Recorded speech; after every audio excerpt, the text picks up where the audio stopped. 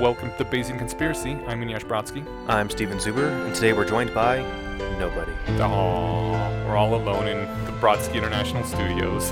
Jess is taking a pilgrimage to rationalist Mecca, and she's in the Bay Area with a friend who used to live out there, and seeing all the cool sights, meeting all the cool people, and leaving us here to, I guess, keep things running while she's out. So I asked her to take a bunch of pictures of Reach for me because I really wanted to know what they do there, how they do it, because I think it'd be cool to have something like that in Denver. I didn't know what Reach was. Okay.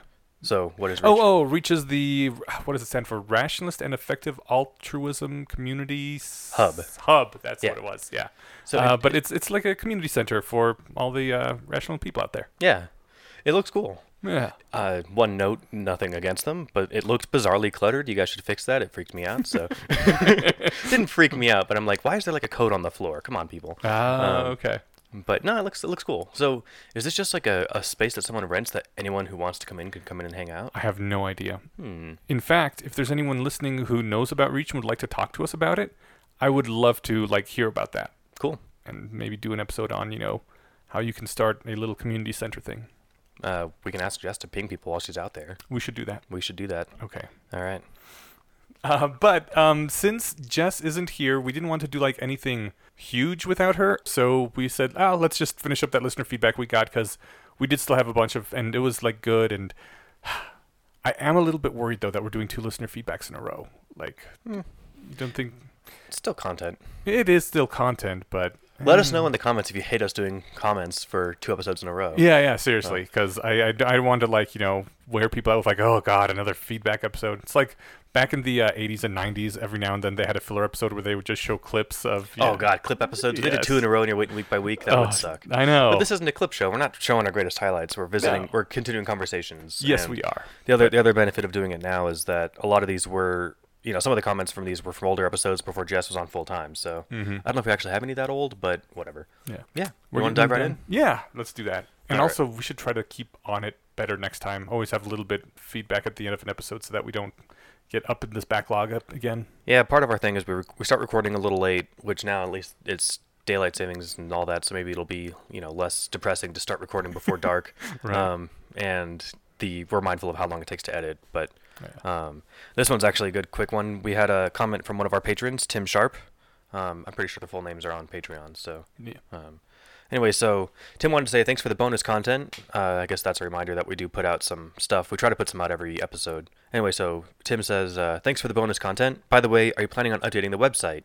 As much as I loved Katrina, she hasn't hosted in ages. And on a related subject, I'd love for you to bring her back as an occasional guest. P.S. Welcome, Jess. So we do have news on that. Jess is on the website now.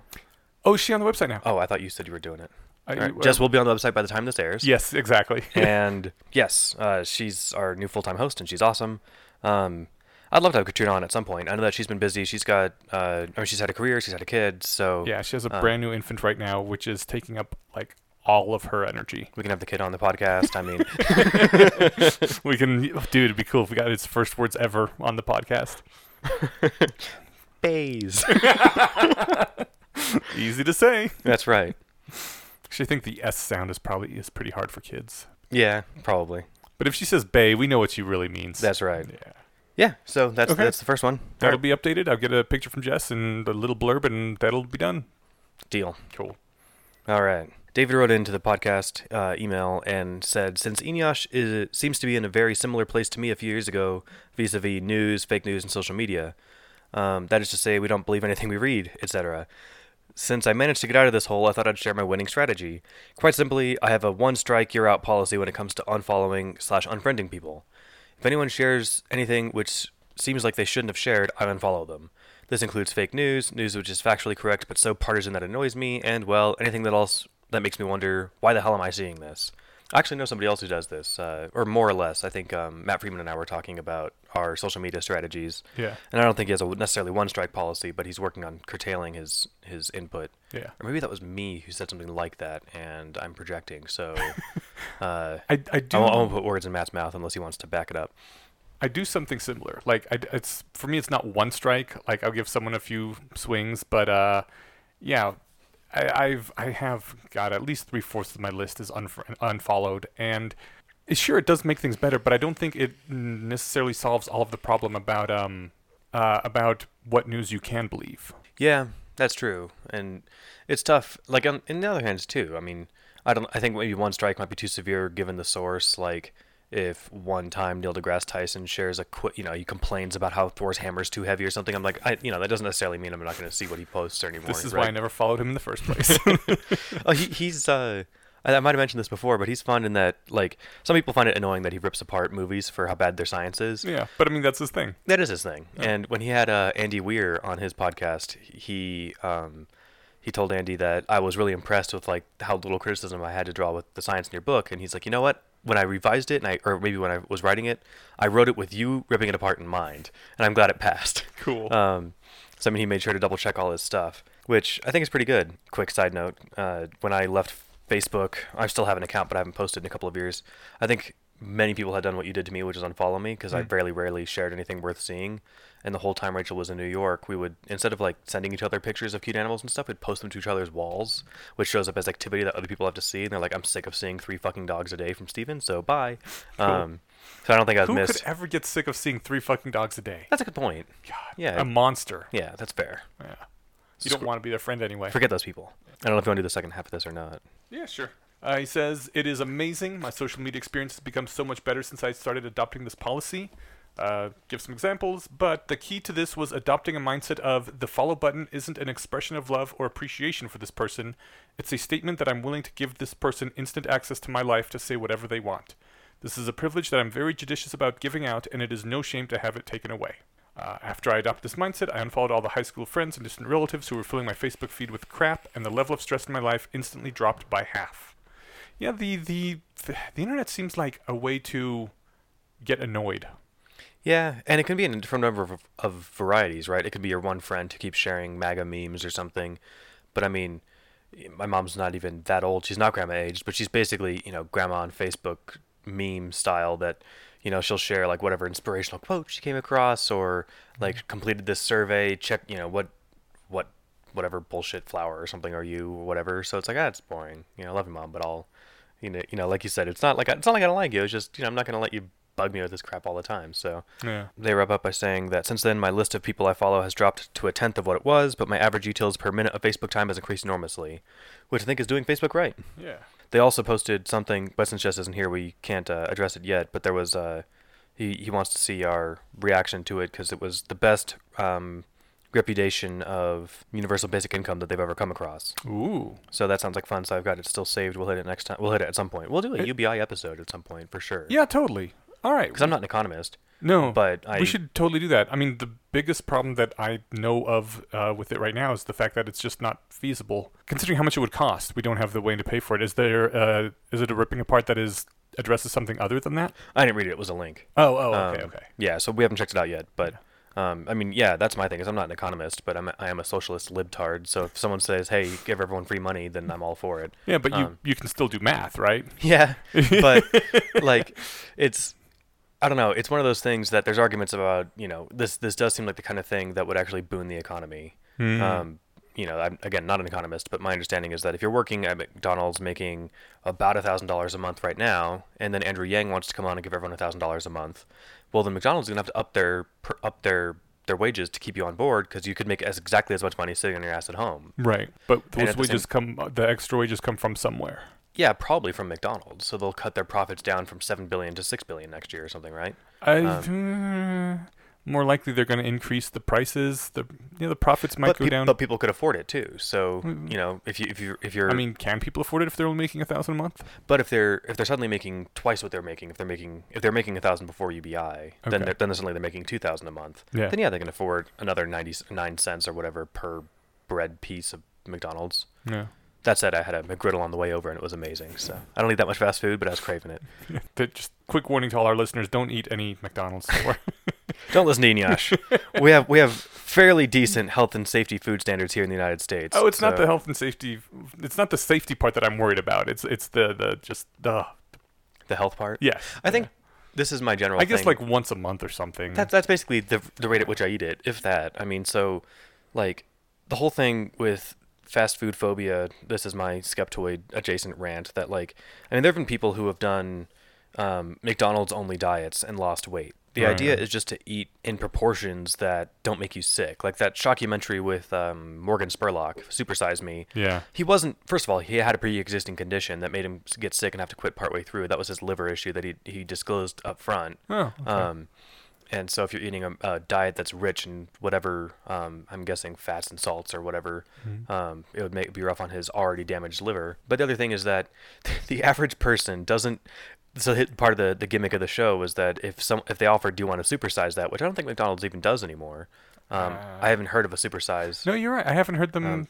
Well, I haven't been to McDonald's in a long time, but I've been to some other restaurants and they don't ask that anymore. I don't think it's a thing. I think maybe this documentary did that, which cool, whatever. But the thing was, if they said, do you want to supersize that, he would have to say yes, and he'd have to try and eat it all, which is not the experience of your average eater, right? You usually stop eating when or shortly after you feel full. Yeah. So you're not sitting there gorging yourself, throwing up, and then eating more. Well, I mean, the main the main concern I have, I guess, with fast foods and those sorts of foods is that they seem to be optimized to not make you feel full until you've had too many calories. Like you get a 700 calorie burger or something and it doesn't feel like you've had that much food. And it just always seems to be that if you eat until you're full, you will overeat at those places. That's probably fair. I mean, I typically don't, like, I'll get one thing and drive off, so I'm not hanging out and then, going back for more or something. Yeah, but if you drive off and you're hungry, next time you'll get 2 of the thing, right? And 2 of the thing is more calories than you should have. That's a reasonable concern, but from my own experience, I never do that. I always know that, like, if I don't feel full 10 minutes after eating it, I will 30 minutes later. The other main thing about fast food, or restaurants in general, is the portion sizes of beverages. Oh, yeah. I never get sodas. I drink soda very rarely, and I'll never get a large soda at McDonald's. That's like, a liter? So I'm not going to suck down a liter of Mountain Dew or whatever they have because that's going to be more calories than your Big Mac and your fries, right? Yeah. Sugar water is really cheap, and they make a decent profit off it. Yeah. Oh, yeah. It's like 17 cents a cup or something on their end. So. Yeah.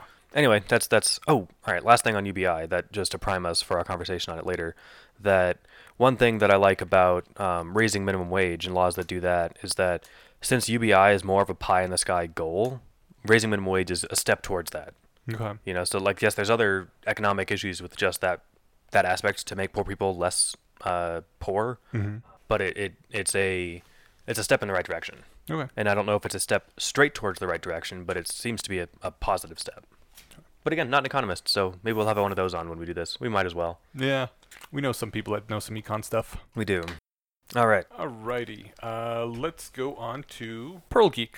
This is from the subreddit. This is from the subreddit, yes. Pearl Geek says, there was some talk about how you should enjoy life at a young age rather than optimizing for a good life when you're older, since you're not that healthy, etc. anymore.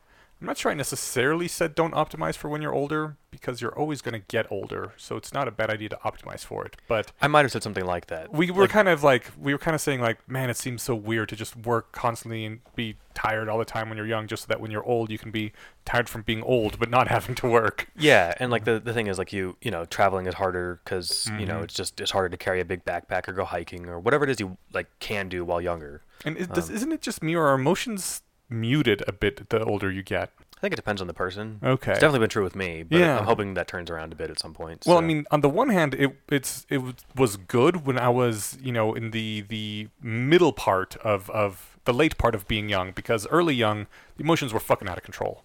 That was not a fun ride.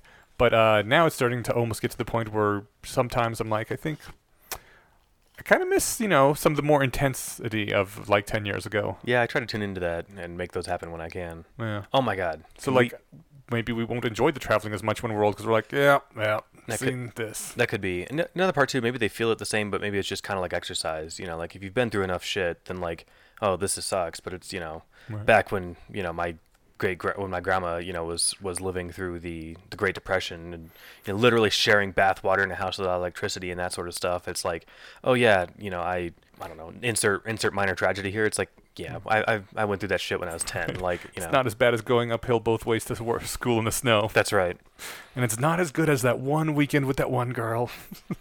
Speaking of salient emotions, can we sidebar really quick? Sure. I mean, try and stop me. I finished Red Dead Redemption 2. Oh my god. No. We're sidebarring for a video game? This is an important video game because it ties into emotions. All right. I've complained a little bit about the gameplay. It's still kind of clunky. Yeah. But they did a great job, and I'm not going to spoil anything. I mean, not really.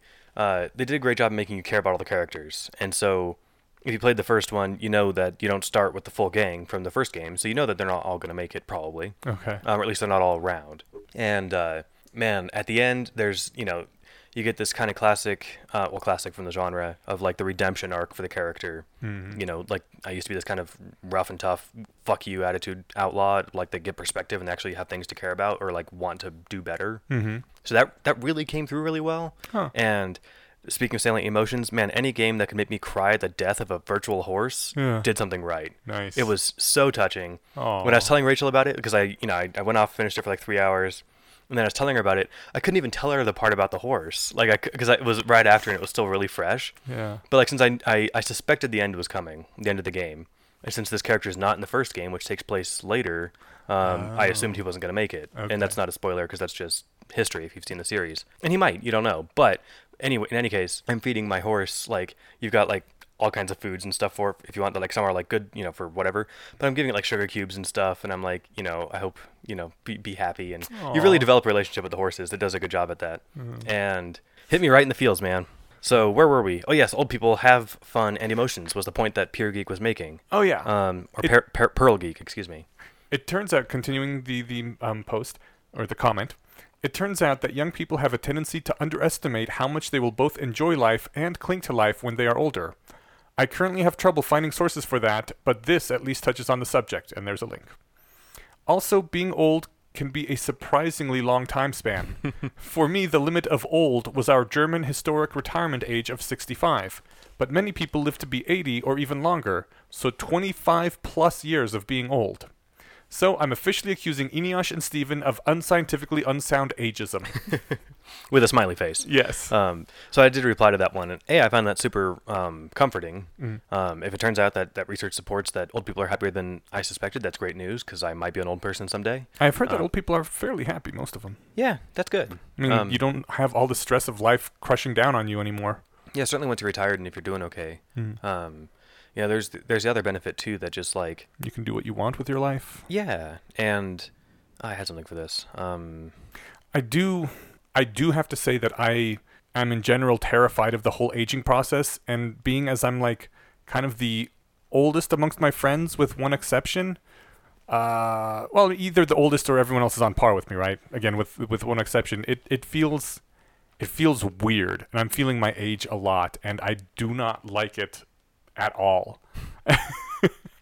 And maybe you'll hate it less when you're older. Yeah, it's hard to say. Maybe it's like, from my limited perspective, I've had like body mechanic related issues for like 15 years, and at a point you kind of just get used to it. Yeah. And like in that sense, it stops sucking. Like it's just like, all right, well, I mean, it's like I couldn't jump 3 feet in the air before, and like so like if you could never jump 3 feet, then like not being able to doesn't really matter. So like if you can't do something that you could have done 15 years ago, after a while, it's just like, that's just not something my body does anymore. I hate the whole getting infirm and not being able to do stuff, and like everyone gets, I hate to say this, but uglier, and it just, everything about it sucks. I guess there's some good parts of it, but God. Well, I think the good parts are like, other than, I mean, I imagine that when you stop being attractive, whenever you get old enough to like, not be super sexually attractive, you're also probably not super sexually like active. Actually old people sex happens, but it's not. I mean that in the sense that my fiance she's worked in geriatric social work for like the last 5 years. She's always walking in on old people boning. Luckily no, but It does happen. Like STDs can be rampant in nursing homes because these crazy old people are banging. Yeah. And they're like, I don't care, I'm gonna die soon anyway. Basically. Or maybe they just need free condoms. I don't know how it works, but in any case, I think that I don't know. I imagine like the lack of like sexual appeal will probably bug you less than you think, but I'm also still holding out for the fact that we probably won't get old. So I'm hoping. Fingers crossed. Yeah. I guess I'm less I was much more hopeful of that when I was younger, and the older I get, the more I'm like, oh God, it's not going to happen in time, is it? I think that's. I wonder if Ray Kurzweil keeps up at night because he keeps moving back when the singularity is going to happen because he keeps missing the deadline. Yeah. I don't know. I mean, we've got decades before this becomes a real thing, right? I mean, my main concern is dying. And yes, you can be old for a very long time. I think I saw today on Reddit that the oldest person alive right now that they know of is 116 years old. But granted, the last 50 years of that must have, well, last 35 years of that must have sucked. Well, maybe the last 20. After being 96? I don't know. In any case, some amount of it is just increasing. I've seen some pretty spry 90-year-olds. It's true. Yeah, I mean, my great-grandpa, he lived until his late 90s, and I mean, we'd go visit their place in the summers, and he'd be like on his roof cleaning gutters and shit in his late 80s. But I wish he wouldn't, because we were there and we could do it. Okay. So, yeah, I mean, people do stuff. I think it's just like, you know that your life's gonna be constrained in some ways, right? So, but at the very least, apparently people are happier than we suspect. So we'll take some solace in that. Kind of like it would suck to become paralyzed, but like I know because I've seen this touted over and over that people who become paralyzed return to their base level of happiness after a few months. So it's weird too, because I was like, when I was young, I was never rebellious, but I always like wanted to be rebellious, I guess. You were a bit rebellious. You left the religion. Oh, not when you were really young. Yeah. Yeah, I don't know. I bought into the whole, don't trust anyone over 30 thing, and now I am over 30, and you're like, listen to me. Right. And I don't know. I never thought I would be this old. I used to really hate old white men because they ruined everything, and now I'm like, That's racist. Basically an old white man now. I guess I've ruined everything. That sounds racist. No, okay, well, yeah. I mean, you can say that this group of people was historically responsible for a lot of problems, but just because you happen to fit those demographics, that's just straight up profiling. It is, and I will say that I was at that age the race/ageist, and didn't think there was a problem. Well, now you got to get over it. I guess so. Yeah. I mean, you can do some transracialism and transageism stuff, which I think is more ridiculous than racism. Yeah, like I think people could be transracial. I'm not sure how you'd be transageal though. There was somebody because I remember seeing. Yeah, the what's her name? Blanking on it. The very bad wizard person's stepmom. Okay. She's one of the intellectual dark web people. Yeah. And she keeps bringing up this example of the person. I think this person's trolling because they want to just, you know, make a fuss, but they want to like change their age. I think they're like in their 50s. They want to change it to like, I'm 35 now. Yeah. Which I'm like, cool, no harm done. You're going to retire when you're 80. Like, fuck you. Sorry, people retire when they're 67, you know? Yeah. But I think that one's harder though, because there was a day you were born and we can measure how many days it's been since then, you know? Yeah, that's fair. But what if you feel a certain age? Some people do mature much later than others. I've been an old man for 10 years. See, right? So, you are transageist in the other direction. Yeah, but I'm not going to change that on paper because there's perks to being certain ages and, whatever. Well, there's also perks to being older. Yeah, if I had money to retire on, I could change my age to whatever age I could collect my non-existent pension at. So, in any case, it's good to hear that old people are. I never thought that they were miserable, but there's the concern that like, oh man, I'm not gonna be able to do all the stuff I like. But apparently, like the paralysis thing, that turns out to be less of a concern than I thought it was, and that's super reassuring to me. So, yeah. All right, we've got J Michael 2497 on here on one of the subreddit comments. I think this was it was one a couple episodes ago. Mm-hmm. They had a long post with a bunch of sections, but we pulled one out here on freemium profits, and he says they say again, if you aren't the customer, you're the product. PGO is tracking your location habits. Pokemon Go. Oh, Pokemon Go. Thank you. Pokemon Go is tracking your location habits and monetizing that data, and they are Niantic/Google powered after all. With the association, no really bro, we're really not tracking you when you tell us not to, etc. For reals this time. That whole thing of like, oh, we're not tracking you, don't worry about it. Yeah. And the microtransactions are just a nice easy bonus. Yeah, I know it's a freemium game. I know exactly what I'm in for. I hadn't considered that. Does Google really need more ways to track us, though? I already tell them everywhere I'm going because I need to know how to get there. I think there's that, and the other thing with Pokemon Go that monetizes it without you paying for anything is that Pokestops are not necessarily even most of them, but a lot of them are in businesses. Mm-hmm. Like every Starbucks, actually, a few months after launch, is now Pokestop. So is every Sprint store. Yeah, and they pay for that. Yeah, exactly. So, that's a thing that happens. It'll draw you to that location. And, hey, while you walked all the way over here for a Pokestop, aren't you thirsty? Why don't you swing in for a Starbucks? Mm-hmm. Yeah, I mean, these things happen. I can't remember what context this was brought up in, but I think this is just an understood cause of, or an understood effect of the game, Like there are other games. The only other mobile game that I play that has anything like a monetizing aspect is what's it called? Clash of Clans. And that one, there's no tracking because your location doesn't matter, but it heavily incentivizes you to spend real money to get in-game currency to speed up building and stuff. Yeah. Which if you play it right, you never have to do. So I've been playing. But you'll always lose against people that do that. This one doesn't actually do that. Luckily, it's not quite as bad as some of those cool new AAA games where you can pay for an instant win card, like looking at you, Star Wars Battlefront 2. No, I mean, so other people can basically get their bases leveled up faster than you, but you're competing against people at your same level all the time. Oh, okay. And that also increases their level. So it's not like they don't get an unfair advantage other than being able to skip spending 5 years to build their base and they can do it in 2. Okay. Yeah. Or right away if they're fucking millionaires. Right. So this was a comment that came in maybe a month or two ago on episode 56, which is the one where we had our guest Vivian on to try and explain to me what like privilege was and offense and all that stuff. Yeah. And Bob wrote in saying that, in a sense, I'm glad Vivian expressed her views because I always thought that, quote, privilege, unquote, narrative is cloaked in racism and perpetuates everything wrong with it. Is cloaked in racism and perpetuates the very thing it purports to seek out to solve. I feel more secure in my view than ever. The term punching up betrays a mentality here. I'm a white guy, you're a black guy. Well, of course I'm above you. Yuck. This view is despicable and minimizes people into little more than members of a tribe. This wasn't rational. It was nonsense. I agree with most of that. I will say that the phrase punching up, I think it doesn't necessarily mean I'm above you, you're below me. It's that society has me above you, and therefore you below me.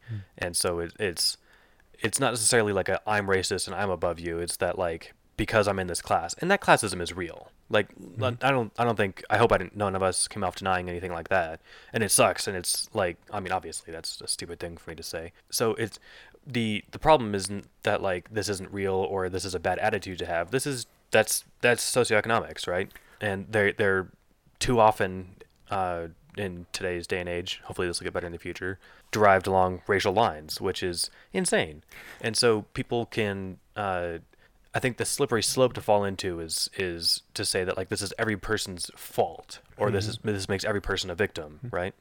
I was listening to NPR about a month ago or so, and they were talking about Taylor Swift, and it was something along the lines of kind of not attacking her, not like ripping into her in the whole Jon Stewart eviscerates way, but they were like really going at her for, you know, being this white lady and not using her privilege correctly to help out the minorities and benefiting from the system and all that.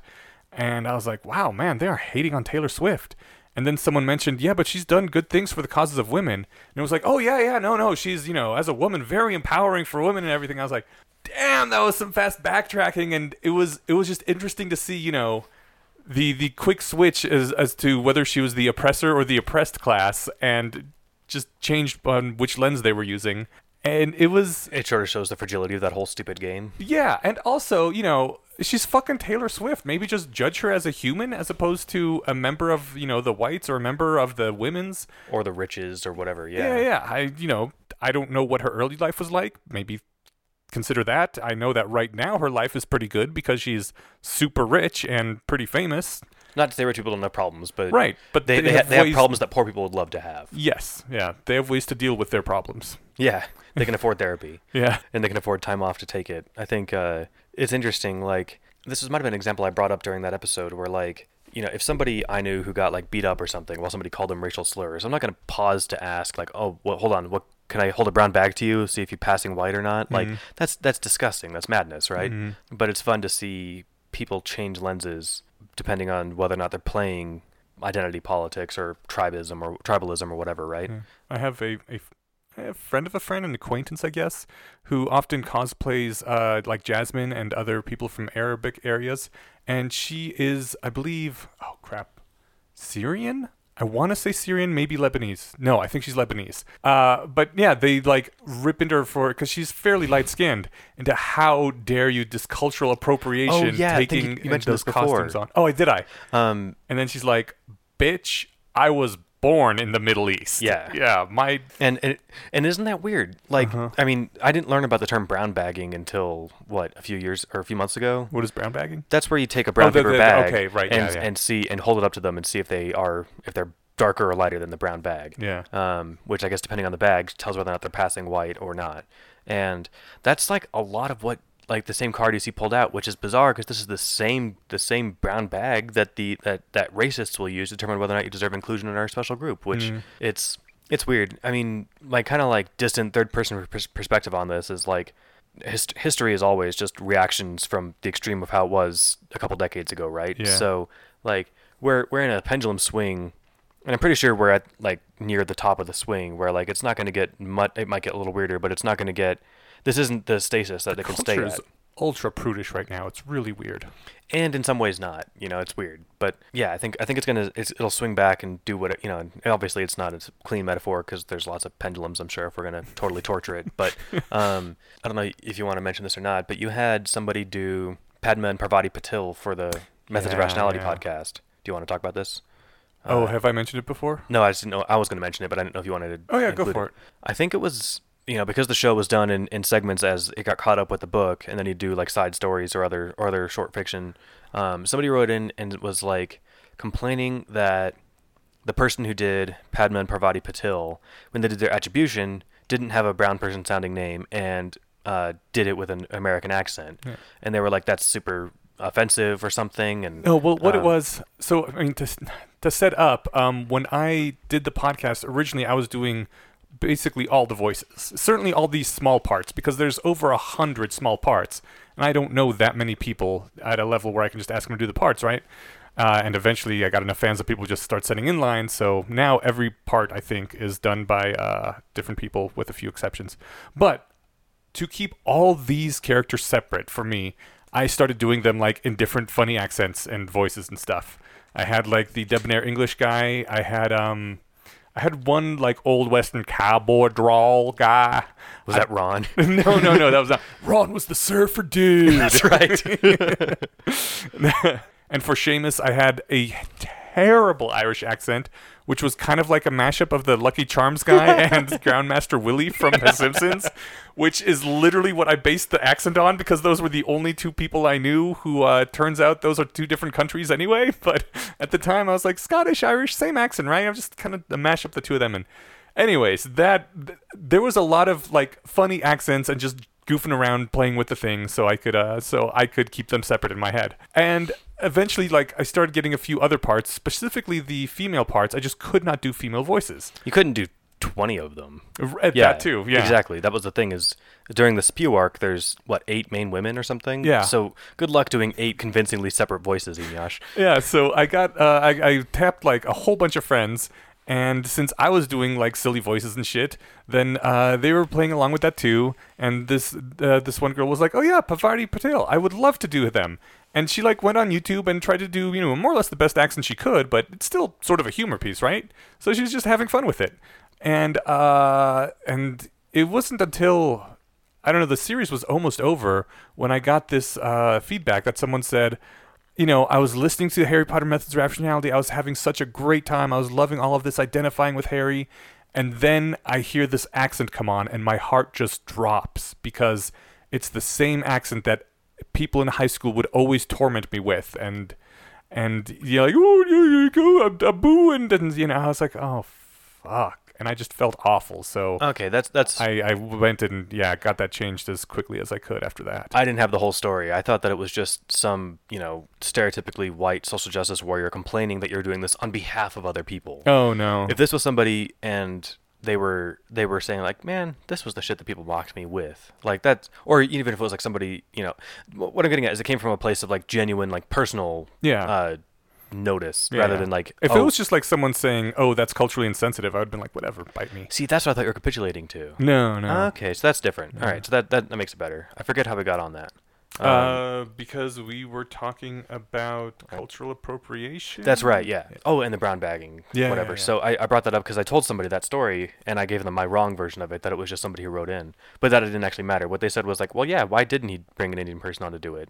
And I was like, because he didn't know any Indian women? Yeah. And what is he going to do? Like, if somebody writes in and gives them a voice, I don't know if you knew this person IRL or not, but if they did, like, what are you going to do? Like, ask them for their 23andMe? Right. Like, Or what if they falsified those documents, or if they lied to you? Like, how much of this background check is really due on you for doing a free podcast? I mean, it's also making the podcast harder, because now I always either try to get someone of the nationality described or ethnicity described, or just change the accent. Like Kokomo in the Crystal Society is described as having a Kenyan accent, and it's like, I like reading it because I can hear it in my head. It sounds kind of like, I don't know, Trevor Noah-ish. I don't think he's from Kenya, because I don't actually, I can't tell the difference between all the accents, but I kind of hear it, like you kind of know the Yeah, totally. Eastern African accent, and I didn't know anyone like that, so I was like, you know what, just do straight American accent, because I don't want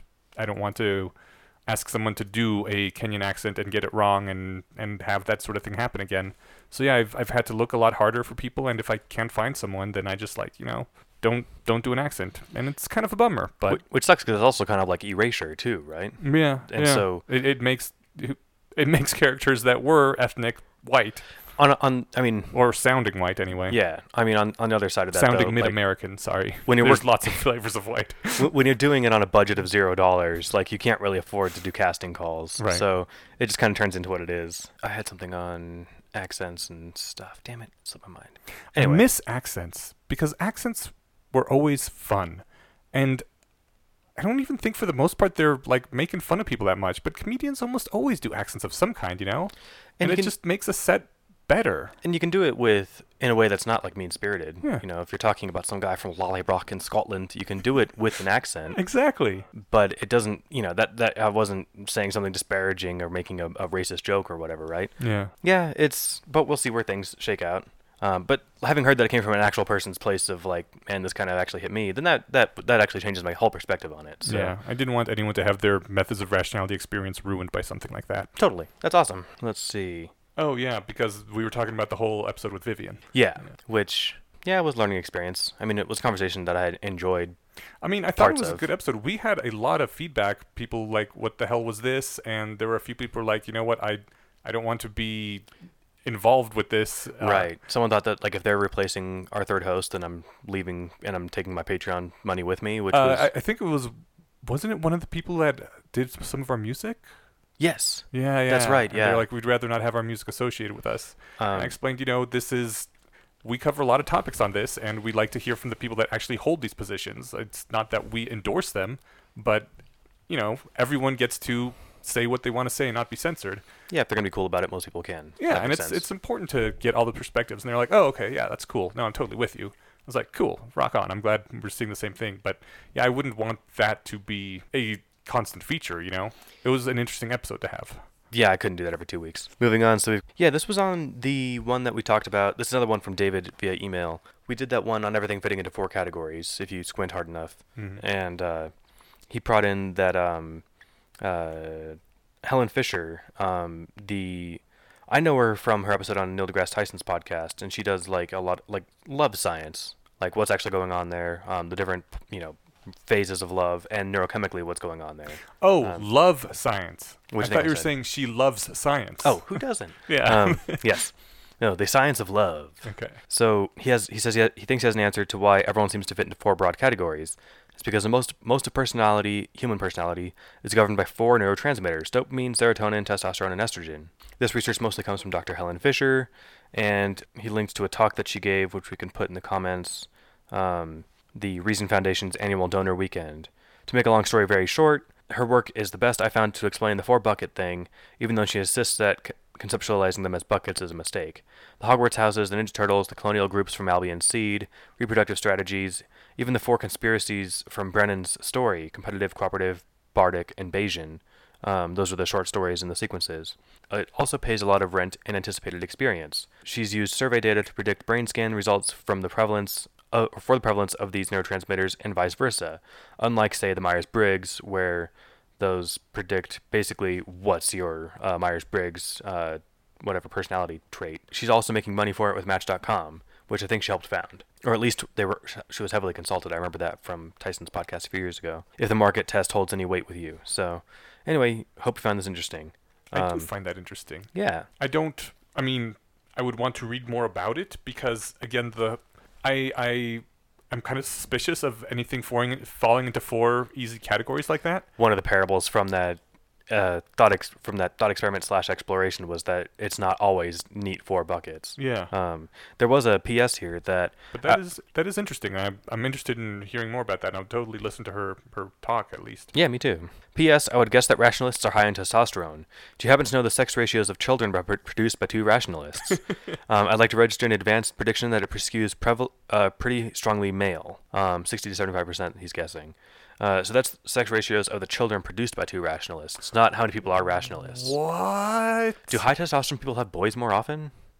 I didn't think so, but maybe they do. I assumed that it was always just a 50-50 shot. I'm not a doctor. Maybe it or is. Close to 50-50, you know? Yeah. Certainly nothing like 60 to 75%. Well, unless testosterone plays a big part, and if rationalists tend to have higher testosterone. I mean, those are two assumptions that we both have no data on. You and me personally. I mean, maybe someone does. Yeah. Yeah, and we also don't know the ratios there. 60 to 75, though. That's intense. That'd be interesting. No, but that is cool, and I hope to read some more about it at some point when I have time.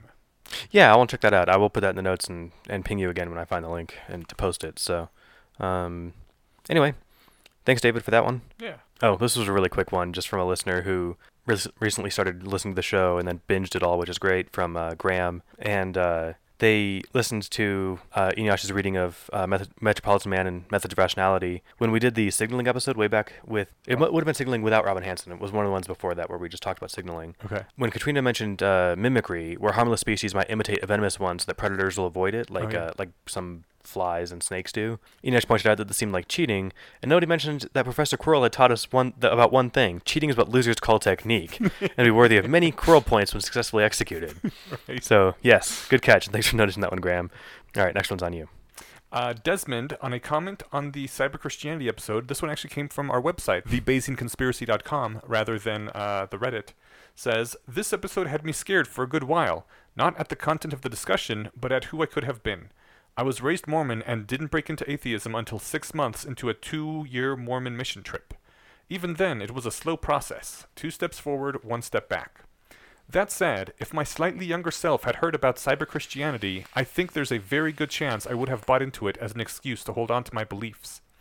I like to imagine that I would have eventually shrugged it off, but this could have delayed my deconversion by months or even years.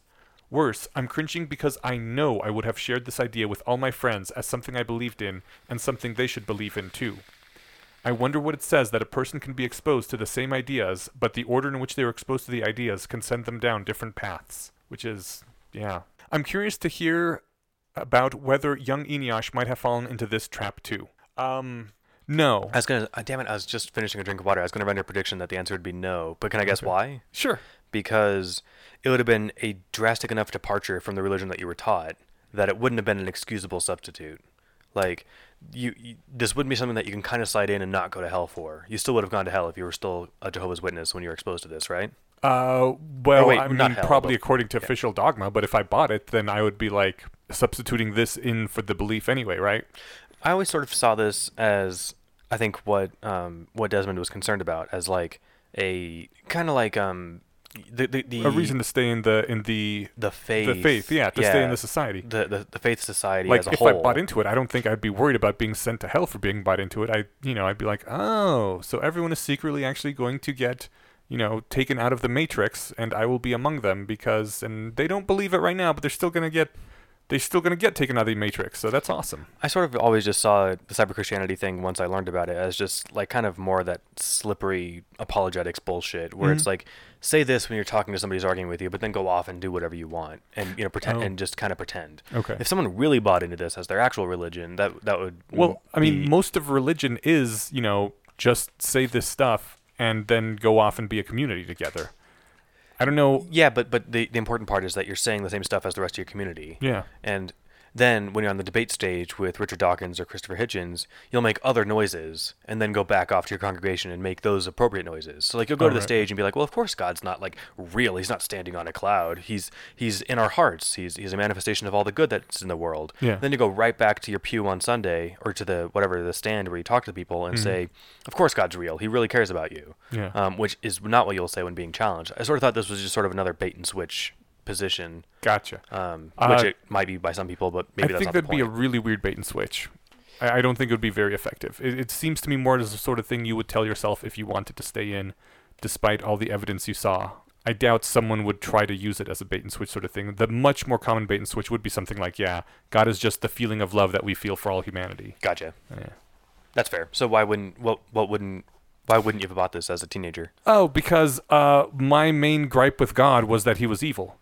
That he, for some reason hated the gays and wanted them all to die and had this abhorrent moral system, and this wouldn't have changed any of that. This doesn't make, just to be clear, that doesn't make God not real. That just makes him an asshole. Right. And but that is where I started, and that is what started me down the path, and this would have not arrested that path. That's fair. Yeah. Plus, that rebuke doesn't really land when you're also told that God loves you and loves everything infinitely, right? Yeah. And it's like, he loves me a lot, but he still, like, keeps hurting me and keeps torturing people and killing kids and, wants gays to be tortured forever. Yeah. Who loves somebody enough to torture them for fucking ever? I know, that's some Yeah. intense love, man. Yeah, I guess I just don't really understand the true meaning of love. Yeah.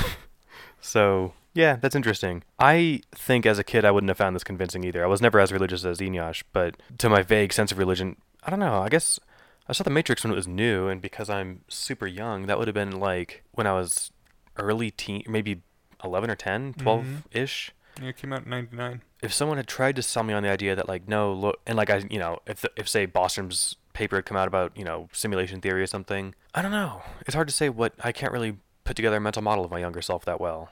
I certainly don't find it the least bit compelling now.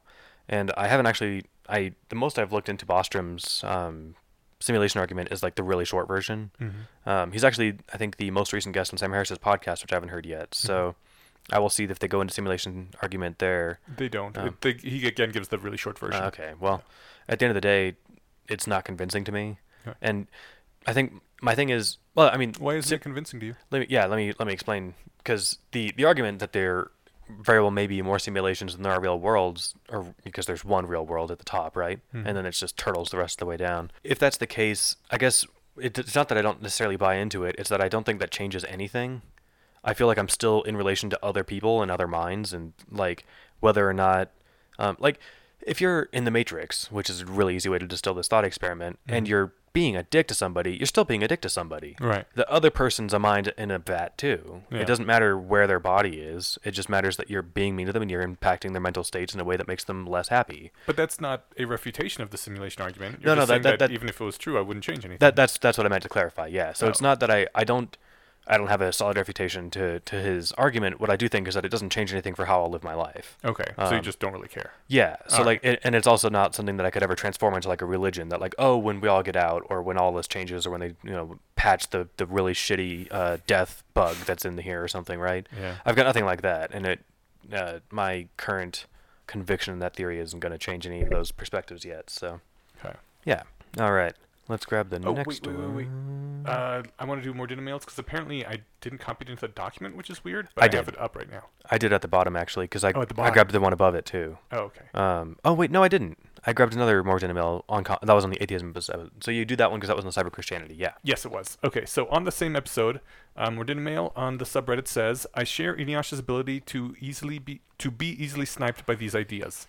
There's a part of me that's grasping for explanations, and this part seems to find there's somebody watching or something that created your world for a purpose, and they're watching you and judging your behavior to be really compelling. Probably because I'm a social primate. Timeless physics helped solve my issues with meaninglessness in a pointless, quote-unquote, cosmos. Yeah, in the far future, the universe will be a flat smear of cold hydrogen. But if you think of the universe as a timeless object, then past and future and now cease to have objective meaning. The moment when you lost some sleep to help talk a friend through a rough time, that moment is permanently embedded in the universe. It will always be there, right where you left it. It will always have happened. Nothing can take it from you. So what if the moment passes out of living memory? You did a good thing. You had a moment of connection. You mattered in that moment. It's preserved in the causal history of the universal wave function, which is a more indelible substrate than diamond.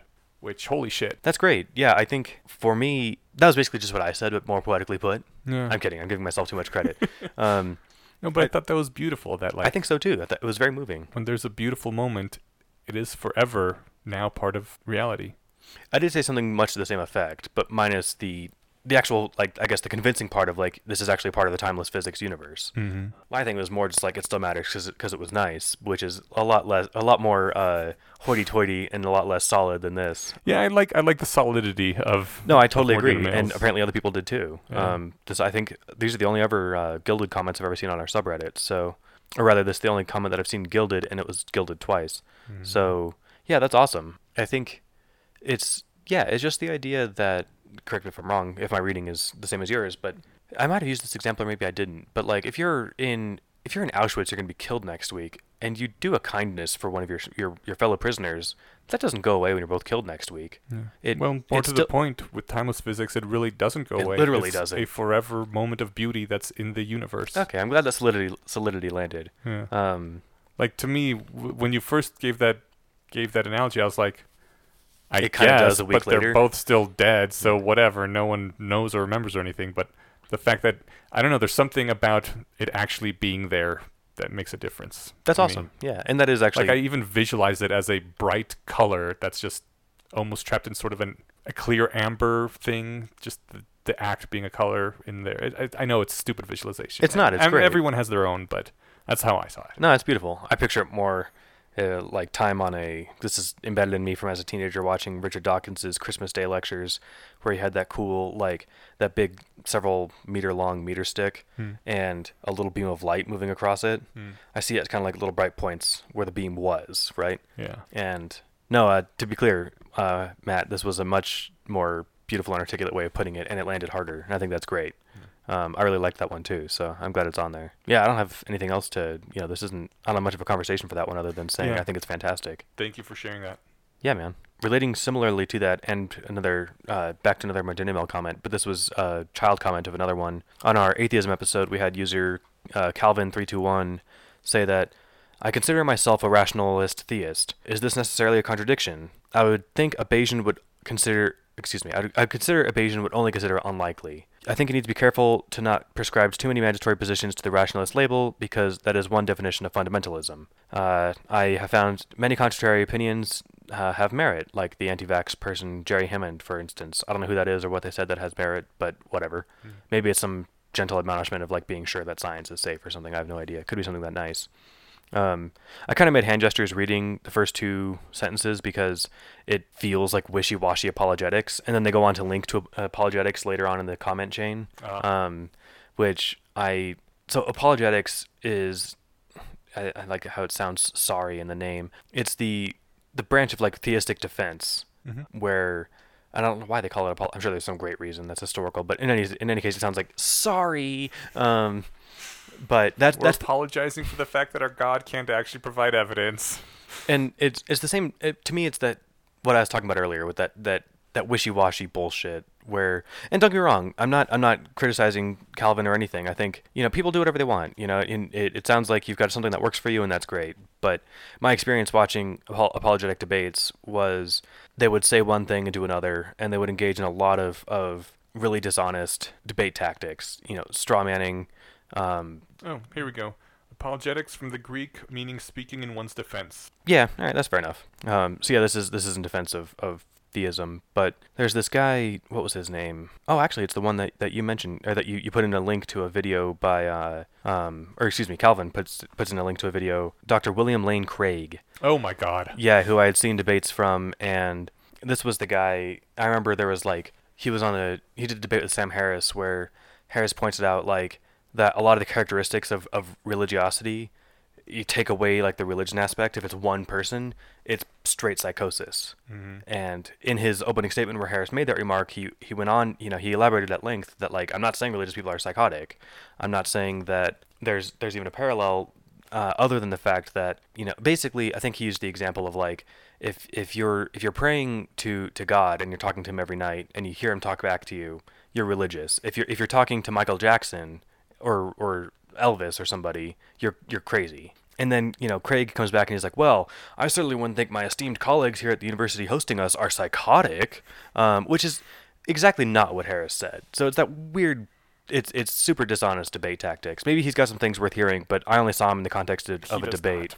When I was big into atheism, I saw a bunch of things with him, and he's just typical apologist. I was trying to be generous, Okay. but yeah, only because I actually didn't know. But yeah, I mean, I got the impression that he didn't have. I mean, he definitely didn't argue with integrity.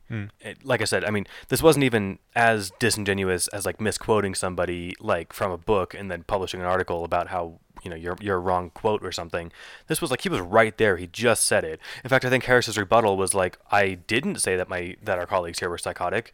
I guess I'll let the YouTube video sort that out. Like this was recorded 30 seconds ago. So in any case, Martin replied to that comment about would a Bayesian consider. A Bayesian should only consider it unlikely, not impossible, and that don't prescribe too many mandatory positions to the rationalist label, because that's how you get. That's one definition of fundamentalism. I think we've talked a bit about. Maybe we'll talk about how that's not fundamentalism. In one sentence that I can think of right away, it's the difference is that like these aren't unchallengeable tenets of the faith. This isn't things you have to believe on insufficient evidence to get into the club. These are things that are more or less settled, but they're always open for discussion. Like rationalists tends to be anti-death, but if you find a deathist rationalist and they're arguing in good faith and they're not strawmanning, well, they'll probably be a good conversationalist. You know what I mean? I hate to go down this track because we're just going back to the same old atheist debates that are all so bored of now, but it's just basic special pleading. No one ever says, I would only consider it highly unlikely that apples will start falling up into the sky tomorrow.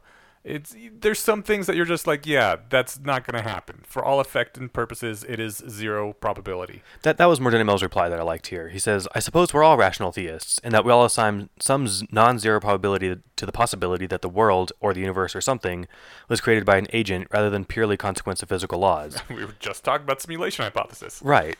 But I wouldn't say I'm a theist because I apportion so little probability to mass to that hypothesis. So like that's the thing is like maybe this time when I drop my phone it'll go up, and is it logically impossible? No. Therefore, should I assign real probability to it?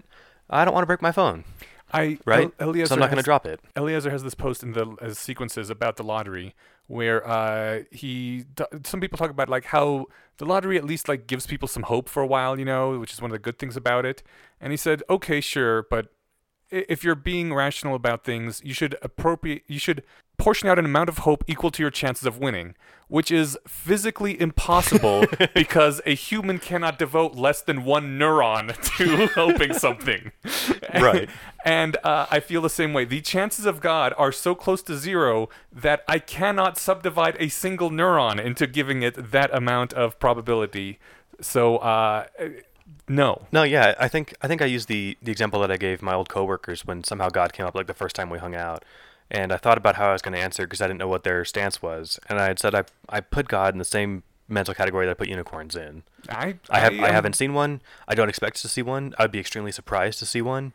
God is probably actually less because seeing a unicorn wouldn't blow my model of the universe out of the water. Right. But it's also, this is kind of like a reverse apologetics point, and then an apologist can make a counter argument. But like, it's not clear what would even convince me. I've thought about this a bit and then stopped 10 years ago because I got bored of atheism. But like, oh well, what if somebody came down and they could fly? And like Harris uses the example. It's like, what if Jesus landed on the White House lawn tomorrow?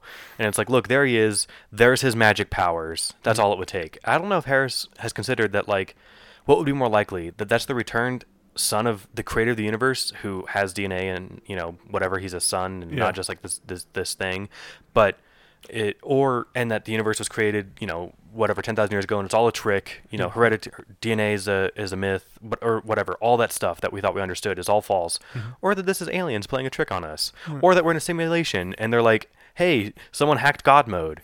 Or that Someone he's found just a really clever magician. right. I did hear, this isn't original to me, so I wish I could give credit to who said it, but I did have someone point out that if God were to actually come down and make me omniscient so that I knew everything, that would be, then I would also know that he exists, and so that's one way I could be convinced. Yeah, I mean, I wonder then. I mean, if you were to take a little DMT, you might think you had that state of mind, right? It's true, but it goes away after the DMT wears off. Yeah, I suppose. But I mean, you could literally, if people report the experience of like going somewhere and talking to intelligent agents when they're on DMT for like 15 minutes, right? And if he's like, hey, you're here, here's omniscience, and you're like, Gah! And then you come back and it's like, guys, I saw it, I had it all. Like that's not a real experience. Or, excuse me, that's a quote real experience, but that's not a real epiphany. No, well, that's right? also not real omniscience. Yeah, but yeah, I suppose. But I don't know. I would put real omniscience maybe in this. Like I guess if it was real omniscience, I would know it wasn't a trick omniscience. Right. So I guess that's the rub there. Okay, so solved. So Martina Mail says, I wouldn't say I'm a theist because I apportion so little probability mass to that hypothesis. If you're claiming that the words rational and Bayesian and implying that as a Bayesian rationalist you are also a theist, then you need to have some really extraordinary evidence in favor of theism. If the rationalist label means anything at all, it means that you can't just believe things that you find convenient or aesthetically appealing to believe and continue to use the label. I think that's fair. And, I'm not gatekeeping rationalism. There's probably somewhere out there a handful of like sincerely devout cyber rationalists. And as the elder conspirator here, I will gladly take on the burden of gatekeeping rationalism for us. Fair enough. And I'm tempted to too. I'm torn between being politically expedient and not being a dick. I mean, I appreciate your comment, Calvin. I think it's thoughtful. I don't think like people should necessarily be excluded because being around rationalists helps people to become more rational. Yeah. So we've had people before who are into things that I consider woo, basically, like magic, and I think we've had a theist before, and sure, I'll still hang out with them. I'm not gonna shun anyone. I don't think the label is. I don't think you can really be a rationalist theist, but on the other hand, I'm not gonna like kick you out of the community just for that. I'm like, if you aren't abusing anyone and you're trying to use your rationality, stay, and eventually you'll probably come around. Yeah, and I think. And if not, whatever, you do you. Yeah, and in not so many words, I think it's not that it's like because we don't allow that nonsense over here, but mainly because it's a contradiction and like you're just not getting it. Mm-hmm. It's like saying like I'm a martial artist and I'm a black belt, but I can't move or I refuse to move or something, right? Okay. And it's like then you're not gonna be able to beat anybody up. It's like, oh, that's not the point though. I'm really a black belt, and it's like, or yeah, like you came into an accident and you couldn't move anymore or something. It's like, sorry, you're not a black belt anymore. Mm-hmm. Like because if part of the test of being a black belt is that you can beat up a blue belt and you can't do that, well, then it just happens to be that you can't. So it's like it's just kind of a contradiction. Former black belt though. Yeah, absolutely, sure, but Still and it's about an title to have had. And it's about analogy I made up on the fly. I think it's I don't know, like I think the way that this works in some circumstances when you're talking with people is like, what's something that you don't believe in? And usually it's like aliens or Bigfoot or Loch Ness monster or something. And maybe an apologist would be willing to say, well, I assign a non-zero, non-negligible probability to all of those. I would ask someone who's Christian, what's a Hindu god that you do believe in? Right. That's actually a good point. Yeah. And I don't know, and my impression from... And if they can't name one Hindu god that they do actually believe in, I'll be like, that's the same level of belief that I ascribe to your god. I like it. And it could be that a truly introspective apologist would say, I believe in all of them or something. But that almost sounds like a cop-out too. Yeah, maybe. At that point, you don't really have any religion. Yeah, if you believe in all of them... You're just a spiritual hippie. And, hey, you can be a spiritual hippie-ish, but it's some one of of those best things. People are spiritual hippies, Yeah. They tend to be really nice. Some of my best friends are spiritually hippies. Oh my god, I just said that, didn't I? I didn't say my best friends. That's right, I just said some best people. Yeah. No, I think it's just like, you wouldn't consider somebody a scientist if they didn't believe in DNA. Like, not just they challenged Mendelian inheritance or evolution or something. Although I think that would be a good disqualifier. I mean, you could be like, I don't know, geologist or some kind of high energy physics or something, and not necessarily know anything about DNA, and be like, yeah, I don't believe in that. Sounds weird to me. Let's say you can't be a biologist if you don't believe in DNA. Okay, yeah. Yeah, so that's like this, right? Except this isn't like a dogma. Mm-hmm. This is DNA isn't a prescribed belief that you're told you have to accept to become a biologist. It's just like if you look at biology, that's the conclusion that you can't help but find. Right. And if you find something else and you've got really good evidence for it, publish a paper, get your Nobel Prize. Like if you overthrow DNA, if it turns out that DNA isn't real and we've just been tricked for the last 60 years, that'd be super weird, right? And somebody would be really interested to hear that. But it wouldn't be enough to say, well, I assign a non-zero probability to the fact that DNA doesn't do anything or isn't real. That's not a belief that even pays rent, you know? Because if you're going to behave in the rest of your life like DNA is real, this analogy is not becoming tortured because most of us don't care that DNA is real. But if you were a biologist going through your career, you would have to keep making it's a whole thing. So anyway, I thought it was fun, and I really liked MordenML's contribution there. So let's wrap this up with some GPT-2 comments. Yeah, sure. I'm very ill-equipped to handle all the good ones, but I'll do my best. So okay. So we had some skepticism on the GPT-2. Chebatron says that in responding to, I think it was responding to MordenMail, saying GPT-2 knows that the semantic tokens it uses are related to each other by rules, each token having its own rules. And at this point, people were starting to discuss, like, what does GPT-2 know, you know? And Chebatron says, I highly doubt GPT-2 has any representation of semantics in its model. You're correct about relation rules, but what are those rules? You construct English text using grammar rules. You're also using vocabulary as a mapping between concepts and specific words. You have a personal style. For GPT-2, those rules are, after this word, the most likely one to go to is this other word. I'm sorry to disappoint you, but GPT-2 is just a buffed-up Markov chain generator. It has a decent look-behind buffer and takes into account lots of values, not just the last one, but in its essence, it's just that. Don't take this as me being dismissive. GPT-2 is very impressive for what it is, but it doesn't bring us closer to AGI in any meaningful way. It demonstrates that neural nets can scale. It's good for all sorts of expert systems dealing with highly specific tasks, but it's not a missing piece for AGI. I think that's a good comment. I think, I guess it doesn't bring us closer to artificial general intelligence in a meaningful way. I think I agree with that. What it does bring us closer to is, you can have a conversation with a robot about a book. Not yet, but we're getting close, right? Yeah. If you could have an actual conversation, that would be intelligence. You know what? And I take that back, actually. GPT-2 doesn't seem to get us closer to being able to have...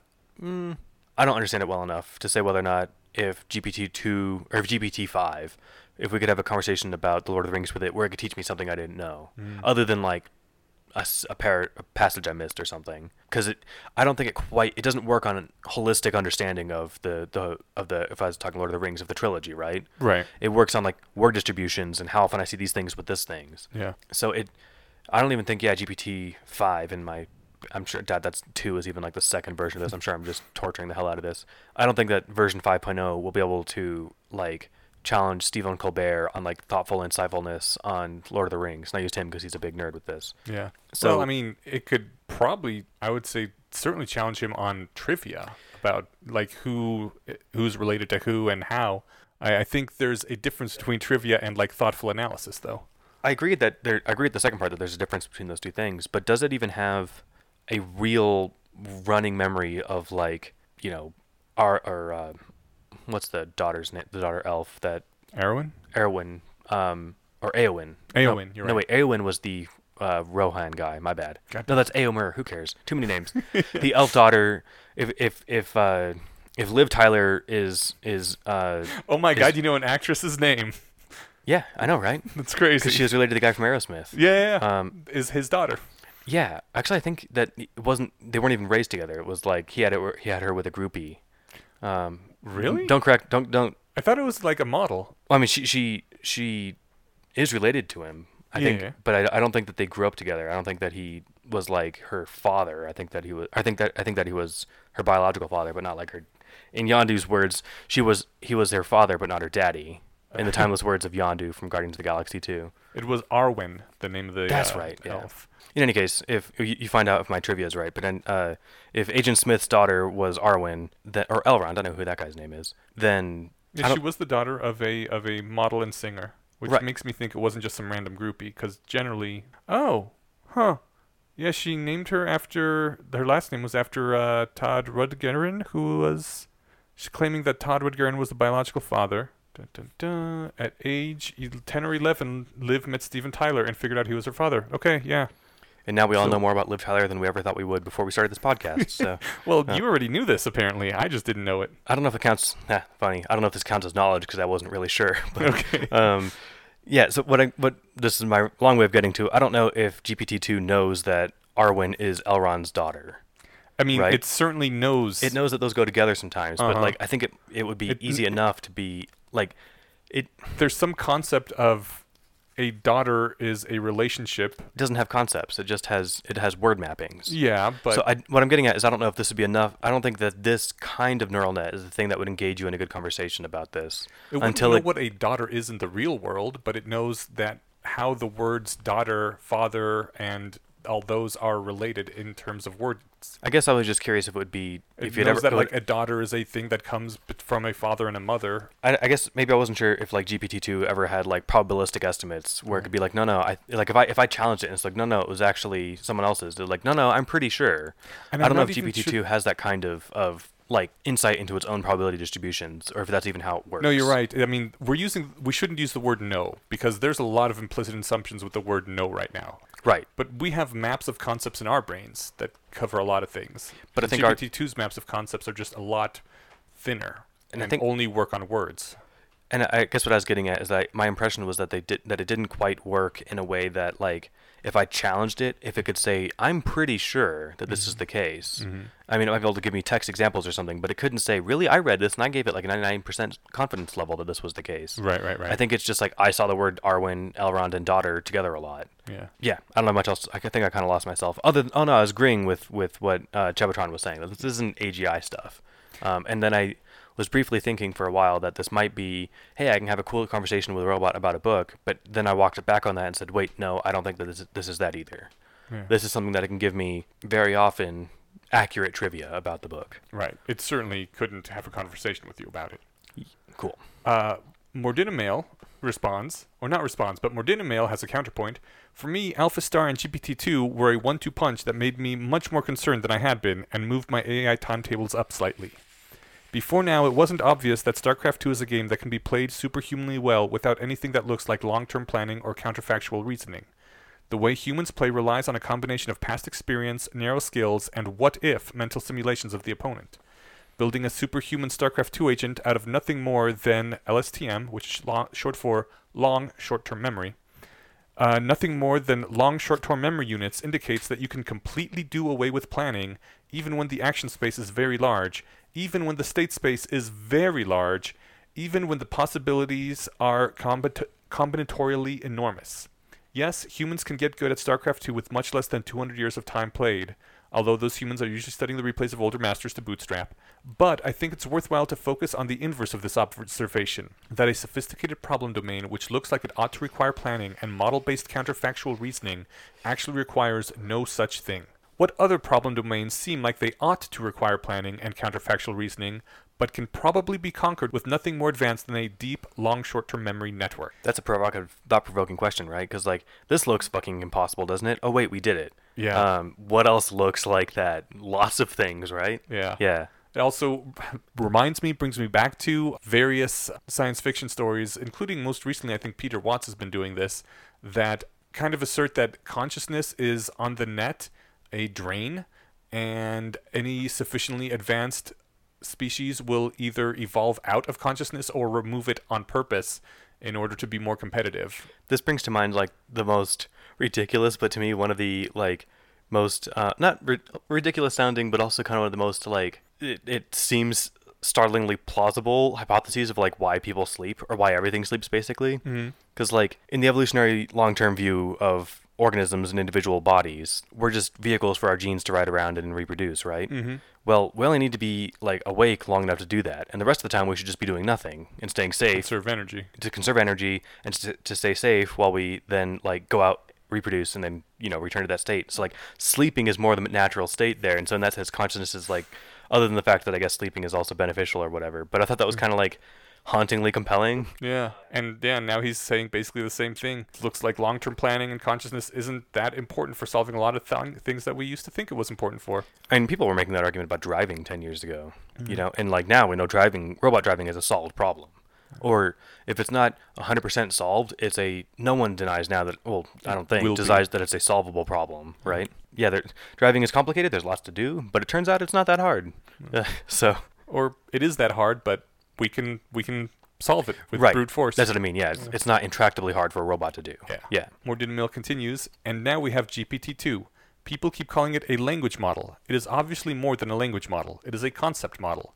It clearly has a complex web of understanding of conceptual relationships.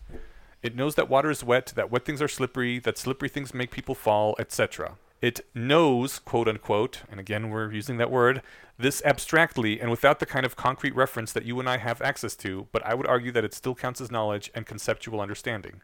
Much like I was saying that I think knowing that a daughter is the way daughter is related to father is something that is encoded in that web of concepts, even if it doesn't know what a daughter or a father is in the real world.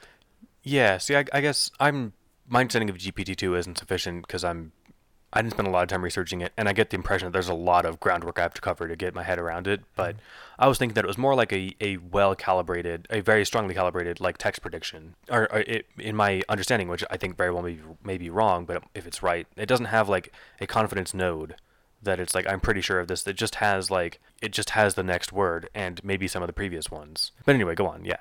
I'm going to skip just a little bit and continue. For me, all of this adds up to the following. Humans are actually pretty dumb. The things we think are hard are not hard. Certainly not as hard as we think they are. The kludge that is the human brain... Is it kludge or kludge? I never was sure how to pronounce that word. The only word that I saw was one that you skipped, and that was copacetic, which I liked the Taylor shout-out, because she used that word 15 times in Worms. So. Oh, really? Okay. Maybe I'm exaggerating, but she used it a lot, so that was the most times I've ever seen the word copacetic. Okay. Any case, I wanted to shout out that I noticed that, Matt, so well done. The kludge that is the human brain is good at doing a wide variety of things, but any individual thing we do ultimately requires less CPU power than you find on your cell phone. Yes, the training phase for these systems tends to involve huge amounts of compute, but we're only getting more efficient at that part. And the trained system ends up being something that, as Alexander Wales noted, can fit inside a virtual machine on a netbook. Yeah, it was 4 gigs, and I'm not sure how many gigs the human brain is, but to me, 4 gigs is... Well, it's funny because, like, now it's nothing, and yet I remember 15 years ago when, like, the new large 256 megabyte flash drive was $60. Yeah. So I remember the first time I heard the term gigabyte, and I thought someone was, like, pulling my leg because it sounded stupid. Like, gig? Sure, whatever, man. Right. Okay, the only reason GPT-2 isn't obviously scarier than it already is that it wasn't really asked to do anything other than predict text given text. So imagine this, another AI system trained purely to identify logical incoherence or contradiction in written text. Not that hard to do, I wouldn't think. There are easy versions of this that can be made without even needing deep learning, but a full deep learning system with lots of training data would do an even better job. Now imagine connecting this system with GPT-2 such that GPT-2 generates a large number of possible essays rather than just one, and the logical coherence bot judges which essay is the most logically coherent. Usually such systems are trained in tandem such that they get even better at doing their joint job. Now you have a new system which does what GPT-2 does, except doesn't make nearly as many of the kinds of obvious mistakes that GPT-2 does. Now just think about other types of simple things that could be plugged into AlphaStar or GPT-2, and you start to see the road to AGI. Yeah, I like that. I think that sort of hybrid thing is what we're both kind of converging on here. This tool on its own is cool, but it's not on its own sufficient to do the job. And yet, training up a logical consistency bot, and I mean that's the thing too, is the training times with these is not like training a person where you can give them a few years in school and read a bunch of books and write a bunch of essays. It's like hours. Yeah. And I mean, subjectively it's hundreds of years, but whatever. Yeah. It's hours. Yeah, for us at our scale, that's all we care about. Yeah. It's pretty wild. I'm excited about it. We'll see what shakes out. One final comment from Googleplex Byte. Oh, actually, I had one here on. Oh, okay. So we kind of took these out of order. We read Trebotron's first, then we did Mordina Mail's, which was the parent comment of his. Oh, was that what it was? Yeah. Oh, okay. Oh, wait, no, I'm sorry. They kind of had a bit back and forth here. So there was Trebotron had his own comment, and then there was another one underneath Matt's comment here. So I'll read that one really quick, too. Mm-hmm. In the child to Matt's comment was another Trebotron one where he quotes, "It clearly has a complex web of understanding of conceptual relationships. It knows water is wet, that wet things are slippery, that slippery things make people fall, etc." And then Trebotron says, "No, it doesn't. It knows none of that. The only thing it knows that wet, the sequence of characters, not a concept, often is seen around, quote, water. Another sequence of characters, not a concept. It's just a statistical model. It's not any deeper than that. No conceptual knowledge at all. Quote, is that it wasn't really asked to do anything other than predict text given text, unquote. It literally cannot do anything else. Arguably, you can take that size neural net and train it on cat pictures, and it would be able to probably generate a decent cat pic, like this person does not exist thing that we talked about. Mhm. It wouldn't be able to do anything text prediction or anything else.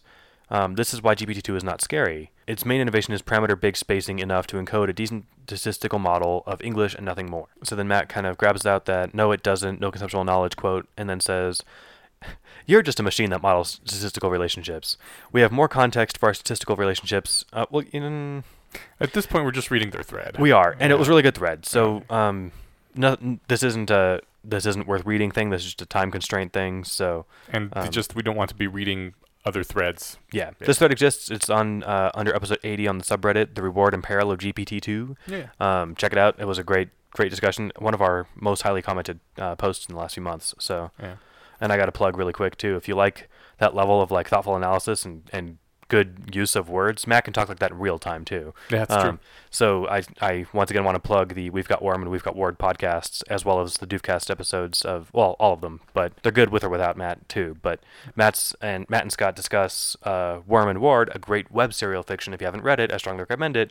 In just that that poignant and deep and like thoughtful analysis. And what's great too is that Wildbow is playing at the same level, the author. Mhm. Like everything that he's doing is clearly on purpose, and that's the sort of stuff that, like, I could write like a short story with like a beginning, middle, and end, and it would be like, yep, things happened, and it told the little thing I wanted it to. Yeah. I could never put in, like, without some serious time, and it would suck for me to do it, Mhm. like symbolism and like implied meanings and this and that. Like I don't have that.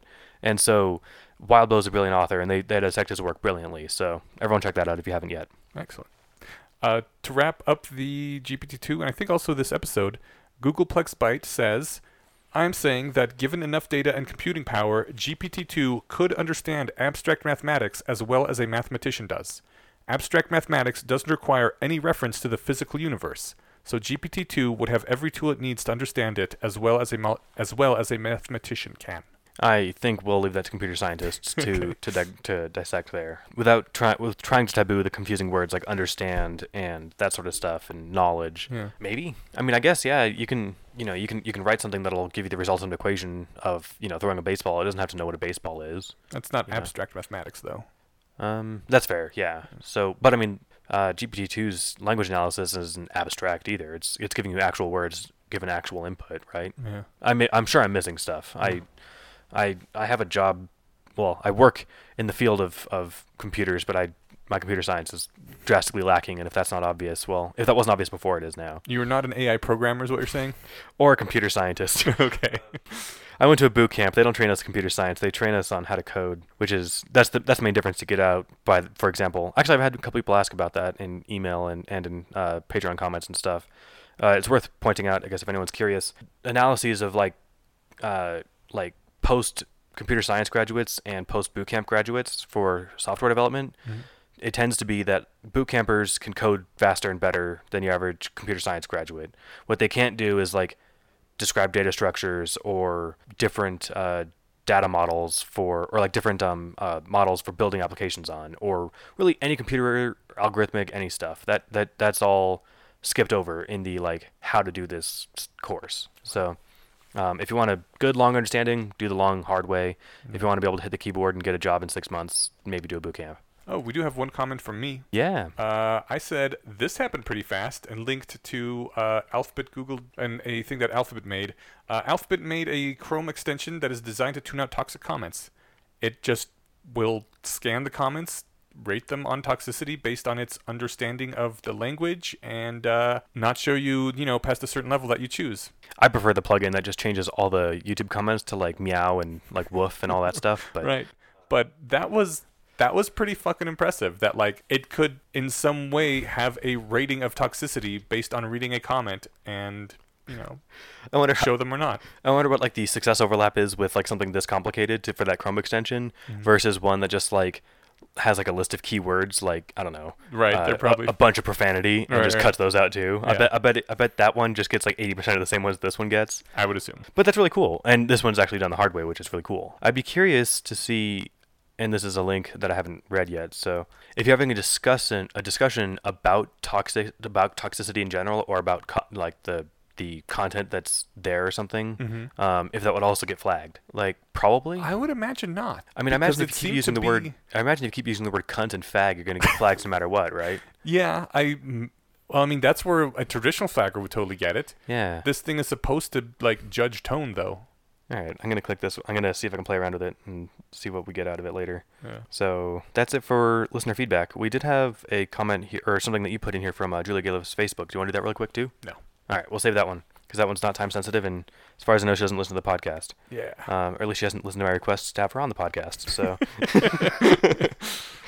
Alrighty, shall we move on to the less wrong posts? Yeah, let's... Feels really weird doing the less wrong posts without Jess here. We can skip them and talk about other stuff, or we can knock them out really quick. It's up to you. We should do them. All right, we'll trudge on, and we'll acknowledge up front that these won't be as much fun without her. Yeah. So we had 3 posts this week, or this episode rather, because they were kind of short, and I felt like they kind of tied into each other. Let's see. So the first one was, knowing about biases can hurt people, and my one sentence read on this is like, basically, if all you have is the knowledge that biases exist and how to identify them, it can be a double-edged sword. Where I think he uses the word sophisticated arguer here. This is like somebody who knows. Let's not do the sophisticated arguer yet. All right, that's fine. Okay. But this is kind of like akin to like knowing logical fallacies, but not practicing not using them. Yeah. Right. So you can point out slippery slopes and false dichotomies with your opponents, but like you're not paying attention to your own words. Right. That can happen with biases too. Yeah. You always apply them to other people and be like, oh, this is where you're doing wrong, and you don't look at your own arguments the same way. Yeah. Which just makes you get more and more entrenched in the viewpoint you already hold. Especially if like if you never really accept the fact that like you're doing that, and then you find yourself winning all these arguments, and you're like, I must be right. It can be definitely a vicious feedback cycle. Yeah. It starts off with a fun little story of, once upon a time, I tried to tell my mother about the problem of expert calibration, saying, quote, so when an expert says they're 99% confident, it only happens about 70% of the time, unquote. Then there was a pause, as suddenly I realized I was speaking to my mother, and I hastily added, of course you've got to make sure to apply that skepticism even-handedly, including to yourself, rather than just using it to argue against anything you disagree with. And, as my mother said, are you kidding? I use this all the time. It's great. So it's a lesson in knowing that these are tools that, if used properly, will work both ways. You can't just use them to rip other people's things apart. But to dive into the actual content of the post, we can do that. And he had a really interesting thing that he said, too. Do you think you are helping these people who are sophisticated in this way? Do you think you're making them more effective rationalists if you just gave them these lists of biases? And I was like, wow, I hate ever being in a position of saying that more knowledge makes people worse off, right? So I don't want to say that, but it sounds almost like, in this case, it is. It's not, yeah. And it does run against that grain of like, why should knowledge hurt? But this is knowledge that's... If you just gave them that, you're not making them a more effective rationalist. You're making them more effective at fooling themselves, which is the opposite of what we want. Right, because for some reason, I'm not a car person, but all my analogies involve cars. If I taught you how the go pedal works and not the brake, are you a better driver than you were before? Right. Or probably not. Right? I mean, I guess a little. You can do one thing with the car. Are you a safer driver? Absolutely not. You're a safer driver knowing nothing about how the car works than you are just knowing how to hit the gas pedal. Yeah. Right? So that's actually not the worst analogy in the world. And I even tied it to cars. What is it with you and cars, man? I don't know. Are you sure you're not a car nerd? Pretty sure. Do you have like a broken down car you're working on every weekend? I've had lots of broken cars. I think it's more just like they're really simple and they do lots of little things, and I can usually find a way to pigeonhole an analogy into them. But yeah, so he gives off, I don't know, well, we'll burn through them really quick. Tabor and Lodge. Let's not go through all of them. All right, cool. Yeah. There are, 6, whatever. I thought there were. Unless you want to burn through them. Go ahead then. We'll just jump through. Out me being a dick. No, you're totally fine. We'll run through really quick. There's Tabor and Lodge's motivated skepticism in the evaluation of political beliefs. The confirmation of 6 predictions. There's the prior attitude effect, where subjects who feel strongly about an issue, even when encouraged to be objective, will evaluate supportive arguments more favorably than contrary arguments. Number 2, disconfirmation bias. Subjects will spend more time and cognitive resources denigrating contrary arguments than supporting ones. Number 3, confirmation bias. Subjects free to choose their information sources will seek out supportive rather than contrary sources. 4, attitude polarization. Exposing subjects to an apparently balanced set of pro and con arguments will exaggerate their initial position, or their initial polarization. Number 5, attitude strength effect. Subjects voicing stronger attitudes will be more prone to the above biases. And number 6, the sophistication effect. Politically knowledgeable subjects, because they possess a greater ammunition in which to counter-argue incongruent facts and arguments, will be more prone to the above biases. I felt like this was worth going into because everyone's heard of many of these, like confirmation bias, probably attitude polarization. But the main thing is that there's the effect that if you're just aware of the first five, those are great tools to use to rip other people apart. But this is where it introduces the sophisticated arguer. But yeah, also I thought that it was interesting because I was tripped up briefly on prior attitude effect versus confirmation bias, which are different. So, and he pointed out that even telling people about this isn't necessarily enough. He says that he told someone about the sophisticated arguer effect, where if you know all these biases, they will tend to use them just to promote their own position. And next time that Eliezer said something that the person didn't like, he accused Eliezer of being a sophisticated arguer. Didn't try to point out any particular sophisticated argument or any particular flaw, just shook his head and said that I was apparently using my own intelligence to defeat itself. So he basically had just gotten yet another fully general counter-argument. Which I don't think we've discussed that topic before, and yet it was a hyperlink in the post. So somehow we missed it? It wasn't a hyperlink. It was, I think. Oh, it wasn't. Yeah. Why am I tripping up here? Oh, okay. I think it's something that was already being discussed, like in comments and such.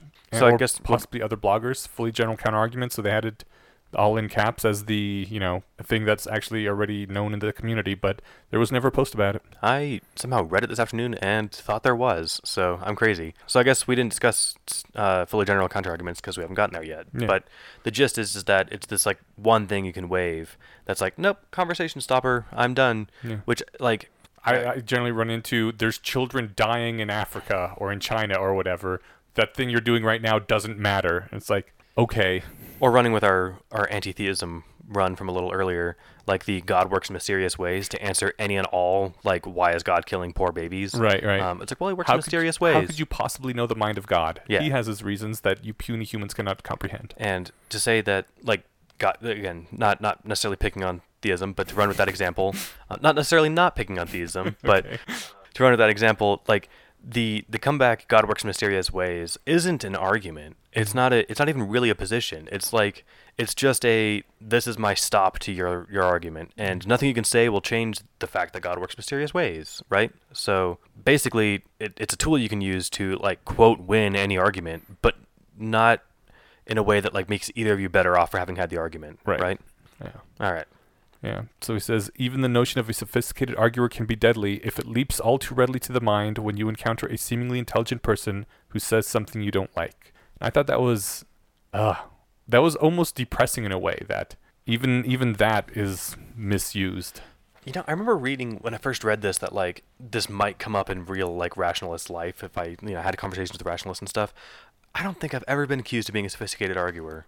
Which might be a good sign that I'm not a sophisticated arguer, in the pejorative sense. Right. Or it could mean that my friends aren't sufficiently rational to point out when I am being one. Okay. But it's the kind of thing that in a conversation between two people with the right training, if we were discussing, I don't know, somebody's position on something, and I'd be like, are you sure that's not, sophisticated argumentation? Mm-hmm. You would idealistically pause and say, oh, maybe it is. Right. And so it's another thing to be aware of when you're introspecting. But the thing is, like, no one has the motivation to investigate all claims as rigorously as they would investigate something like your mother is a pedophile, right? That would be something where I would be like, no, she's not. Allow me to prove it to you. And there's, people feel that way about the things they really care about, but no one, like, gonna go and investigate the opposite position because they just don't have the passion and the energy for it. I think this is one of these places where it's better to have a variety of views on things and get people who believe differently both investigating something. You mean like you couldn't be an impartial investigator if someone raised this charge seriously? No, I just mean you cannot be this impartial. We're not perfect Bayesian machines, right? We already have our passions and our things we care about and limits to our time and our energy and our motivation. So I think the best thing to do if, like, you want to, and now that I say this, sorry, my head's running ahead of my mouth. I was going to say the best thing you want to do when you want to investigate something is to get two people who are both really interested in the subject but in opposite directions, and both look into it at the same time and present their viewpoints to each other or to a interested third party. And then that reminded me that, yeah, that's a thing that Scott Alexander is doing with his adversarial collaboration. Yeah. And it's catching on a little bit more. But yeah, I mean, that's the reason why you want to have debates and such, right? Because you're all into looking up the stuff that supports your position, and you need someone else who has the same sort of passion to look into stuff that is against your position, so that you at least have the all the available data in front of you instead of just the stuff that you had the time and the inclination to find. Does that tie into to the sophisticated arguer? I Like, that just sounds like a good lesson in like being aware that you might be too invested in something. yeah, I don't know that. I might be missing something. I think the sophisticated arguer would be someone who would dismiss the other side quickly. Or yeah, they would use all of their sophisticated arguments to point out why the other side's stupid, but not really defeat it. Right. Okay. Yeah. Or even say to the other side, you are blinding yourself with your own sophisticated arguments instead of actually accepting my position. Yeah. I think maybe choosing an emotionally charged example is, I don't know. Now I'm kind of wondering if I don't sufficiently care about things, because like, if someone told me that, I'd be like, wait, really? Why do you think that? My response, depending on who they were and where this came from, but like, if you told me that my mom was a pedophile, I'd be like, why the hell would you say that? Like, yeah. What do you know that I don't know? Right. And if she's not, I'm pretty sure. Yeah. But if you had really compelling evidence, I'd kind of want to know. Right. So like, that reminds, all right, this is a sidebar, but we're in the end game now. So yeah. Remember, we had the conversation way back in the day with Katrina about like whether or not you can harm somebody who's dead. Yeah. And you and I are both kind of running with the Aristotelian like virtue of like, sure, you can destroy the reputation or something. Yeah. What I wish I had asked her was like, if say you died and I put a bunch of meat in your fridge and a bunch of child porn on your computer, would I not have harmed you? Yeah. So like in the technical sense, no, because she's dead. Yeah. But in like the other sense, it's like all the good that you've done in the world is now destroyed by the fact that like I've created this convincing convincing framework that like you're this fraud who ate meat this whole time and never believed your virtues. Oh, and you had kiddie porn on your computer. Yeah. So like, that book I raved about a couple episodes ago, the Monster Baru Cormorant. Hold on, can you say that a little slower? Because when I plugged that in the last episode, I had to ask you what it was because I couldn't understand what you said. Okay, the book was The Monster Baru Cormorant. Her name is Baru. First name is Baru, last name is Cormorant. Okay, so that's why I couldn't like Google it because they weren't words. Yes. Okay, gotcha. Well, cormorant is actually a word. It's a type of bird. Okay. Yeah. So all right. Last name is after a bird. Anyways, but yeah, in the book, there's a character that makes the point that it can't be that things don't matter anymore after someone is dead, because we all die, and so that means that nothing matters. So that's arguing from the bottom, but I like it. Yeah. Things have to matter even after you're dead. What I thought you were going to say, and this is the other side of that coin, is that like things have to matter after they're dead because we care about dead people. Yeah, and we care about the impact that they had. Like Martin Luther King didn't stop being important the day he was shot, right? So your posthumous impact matters. And don't get me wrong, this was not a dig on Katrina. The reason I was thinking about this recently was I can't remember what brought it up. Something about that, like, can you harm dead people, came back to mind just a few weeks ago. And it's not like I thought I had this great gotcha. It's like I wish I had asked her that because I wonder if that would have illustrated my point better. Anyway, so wrapping this one up, this post. The literature on bias is mostly cognitive psychology for cognitive psychology's sake. I had to give my audience their dire warnings during that one lecture, or they would probably not hear them at all. And I don't think we talked about it. That lecture he's talking about is that when he became of the sophisticated arguer bias, that now he teaches that in the initial talk. That's always part of the first exposure. Yeah. And I guess he could leave the room before he gets there, but you're not going to get any good weapons. You're going to get vague things like population insensitivity or something, as an example of a bad heuristic. And then, but yeah, so being aware of the sophisticated arguer trap is important for a good rationalist. I don't know, kind of like the analogy to rationality in martial arts is hit so many times and so acute that like it's worth it comes to mind easily, right? This might be like using a headbutt to strike somebody. Like if you hit them right, it hurts them a lot, but it hurts you too, but you might not notice it. Maybe. Okay. Is that too tortured of an analogy? I would say like you probably want to teach someone how to fall early on in martial arts, and if you don't, they're going to hurt themselves a lot practicing it. That's a good way to think of it too. Yeah, and I guess just to be aware that like some moves can damage you too if you're not careful about them. Maybe. Yeah. All right. Maybe it's not a smooth analogy with that particular one. Post 2: debiasing as non-self-destruction. So this starts with a quote from Nick Bostrom. Quote. A question from Nick Bostrom. Quote/question. It's in quotes. Okay. It's a question from Nick Bostrom. What practical things does debiasing enable us to do other than refraining from buying lottery tickets? You know, that's the fair question from the outside, right? I mean, we've asked basically that same question using becoming rationalists as instead of debiasing a number of times on this podcast. Yeah, that's a good point. And debiasing isn't sufficient to become a rationalist, but it's necessary. Yeah. Yeah. So, Yudkowsky says that it seems to me that how to be smart varies wildly between professions. Yet such concepts as willing to admit you lost, or policy debates should not appear one-sided, or plan to overcome your flaws instead of just confessing them, seem like they could all apply to many professions. All of this is advice not so much about how to be extraordinarily clever, as rather how not to be stupid. Which I think is something that we hit on before when trying to answer the question of somebody like, what's something you do rationally in daily life? Like, it's not so much like I do these 5 things every day. It's more like I just try not to suck, and I try to use these tools. And it's so familiar, I almost think that we must... Did we quote this post before? Was this just something we had on our minds because we've read it? I think I informally quoted it, not verbatim, during that conversation. Okay. Yeah, because I used the example of like, and maybe that's in this post or not, but it's not in the quotes that we pulled out. Like, not sucking at being a janitor and not sucking at being a lawyer are probably have a lot in common. But being great at both of those professions have like very little in common. Yeah. So there's the base level art of just like not sucking at what you're doing. That tends to be pretty consistent across lots of things. And I mean, it's just like, I don't know, if you've had lots of jobs and you've had lots of coworkers and you've had good and bad ones, a lot of the bad ones will have a lot of the same habits as a lot of the other bad ones, right? But the good ones could be good in different ways. I mean, the bad ones will be the ones that, you know, whatever, don't show up to work or are mean or something like that, right? So not showing up is a pretty big deal. It's a pretty big one, and it's a good sign that you suck at your job. Yeah. So debiasing is mostly not about how to be extraordinarily clever, but about how to not be stupid.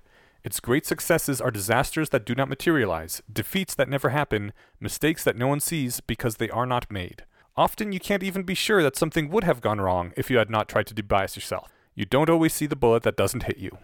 That's the quote that always stuck with me. Because it also sucks, and he goes on to point out that, like, because that makes shitty evidence, right? Yeah. It's like, remember all those times I didn't get killed? Right. I don't know, man, running back to driving. It's like, you know, if you're a good driver, you might not even notice all the times that you don't kill yourself when you're driving, right? Mm-hmm. You'll notice some of the close calls if you do screw up, and if you're like, I was texting and then, oh shit, that car came out faster than I thought it was going to. Yeah. And it's your reaction and your skill as a good driver that lets you notice and then not have that happen.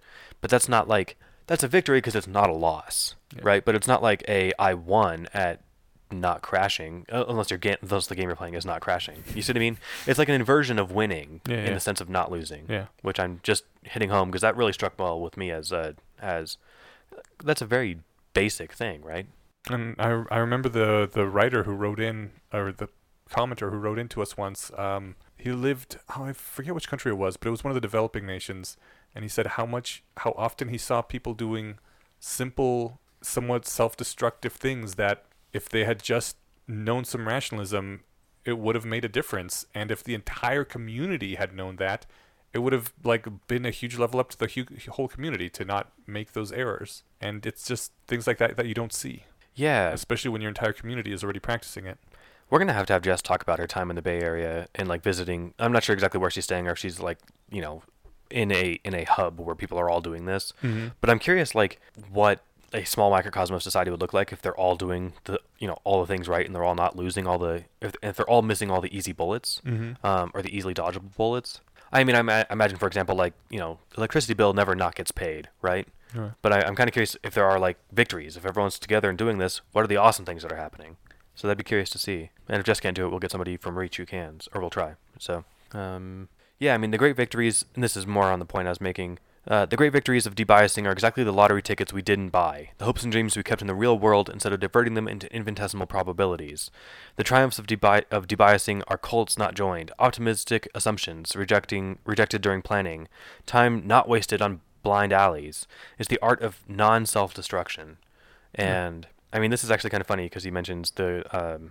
cults not rejected and stuff. Or cults not joined. That's right. Excuse me. Not joined. Only don't reject one cult. This one. When I was a kid, probably up until my early teenage years, I was convinced that, like, all right, here's what I'm going to do and how I'm going to win at life. I'm going to find a magical artifact. All these stories have to come from somewhere. Okay. As a kid, I didn't think that it was all wishful thinking. Right. I assumed that it was all rooted somewhere. I was like, I'm going to find that magic amulet or the magic ring or something, and I'm going to get these powers. And I mean, how dumb would my life have turned out if I didn't shake that off after a couple of years, right? Yeah. Like, if all of my, like, working to, like, get enough money was so I could go, you know, whatever, dig in Egyptian pyramids or something to go try and find a magic trinket. Maybe like, you'd be a faith healer right now, man, raking in the money. or maybe I'd be a real magic person, not just a faith healer, right? Oh, well, okay. Oh, yeah, there's the shyster art of, like, pretend faith healing where I'll pull out your cancerous tumor with sleight of hand. But, yeah, if I could do something. But, yeah, but the thing is, I don't think that's the case. Yeah. So it was just funny because I wonder if I'd read this as a kid, what I would have thought. As a kid, to give my younger self exactly as little credit as he deserves, I think I would have thought, sure, but this one's different, right? This pyramid scheme's real. Right. It's got an actual pyramid, man. Exactly. Fact is, most people. Oh, this is back to the post. The fact is, most people who take a half-hearted potshot at debiasing themselves, don't get a huge amount of mileage out of it. This is one of those things you have to work at for quite a while before you get good at it, especially since there's currently no source of systematic training or even a decent manual. The sequences end up being a decent manual to get started, but he's writing it right now, so in this time. And this is a quote, or this is a link to the 10 Virtues of Rationality post that we should actually just do for one of our sequence posts. Yeah. So this was all hyperlink this next sentence. If for many years you practice the techniques and submit yourself to strict constraints, it may be that you will glimpse the center. But until then, mistakes avoided are just replaced by other mistakes. It takes time for your minds to become significantly quieter. Indeed, a little knowledge of cognitive biases often hurts. That quote got cut off. Is often harmful, I'm assuming is what I was going to say. I think it was a link back to the prior post. Yeah. Do you want to stop there? I kind of don't want to do the third one because I'm not sure it's as related and I'm sort of burnt. That's totally fine. Okay. We've got one bullet point, then I'll hit it. And Sure. Call it Yeah, good. sorry. No, you're totally fine. I appreciate it's been a long time. Yeah. So the last thing on here is that as for public proof of like that this does anything, that rationality is useful, he says, I can see at least 3 ways that it could come about. First, there might be founded an order of Bazecraft for people who are serious about it, and graduates of these dojos might prove systematically more successful even after controlling for measures of fluid intelligence. Second, you could wait for some individual or group working on important specific or domain specific problem, but also known for their commitment to debiasing to produce a spectacularly huge success, public success.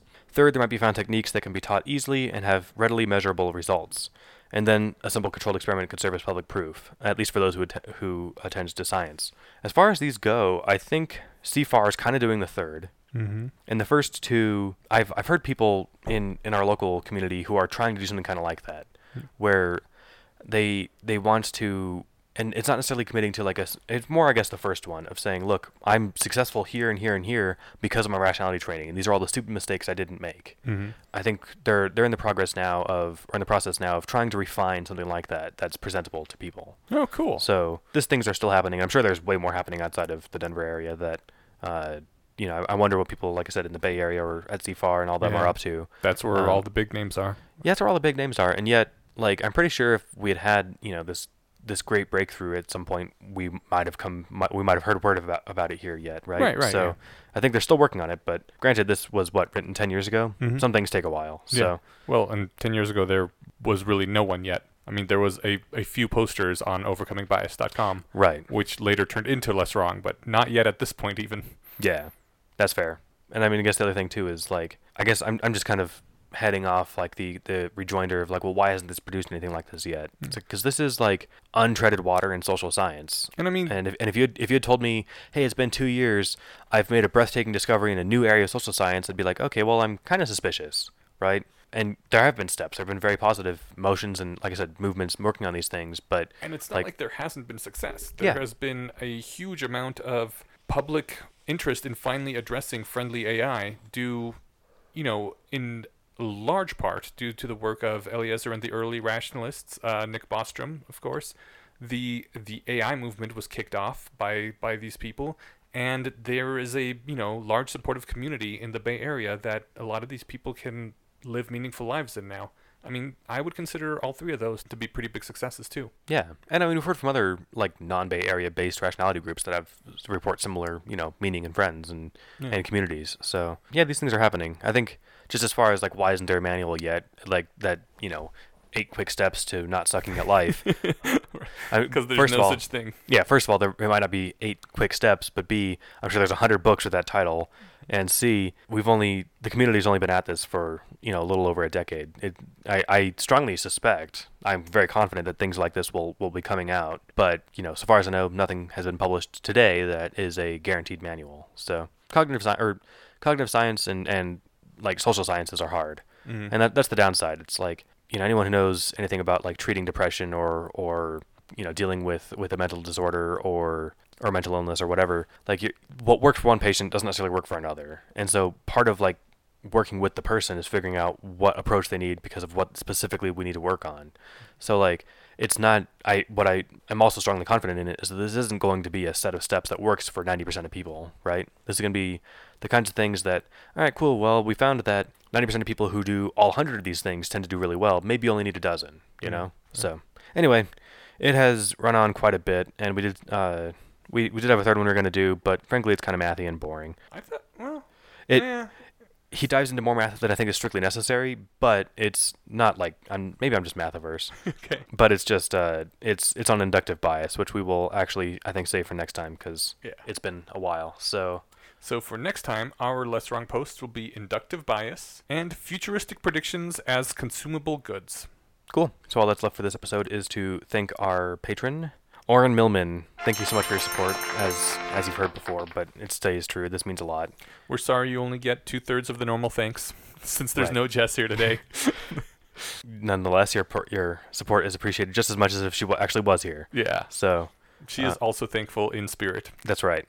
So yeah, other than that, rating, review on iTunes, share with your friends, etc. All the stuff. People plug all the stuff at podcasts, but you guys know what to do. Yeah. We trust you. I don't have anything else to say. Seriously though, thanks you guys. It's awesome. Yeah. This has been a fun thing that we've been doing for just over 3 years. Oh man, it's been 3 years now. Wait, no, 2. Yeah, 2. No, I think it's been 3. Because we do one every 2. Oh wait, yeah, you're right. It has been 3. Man. Yeah.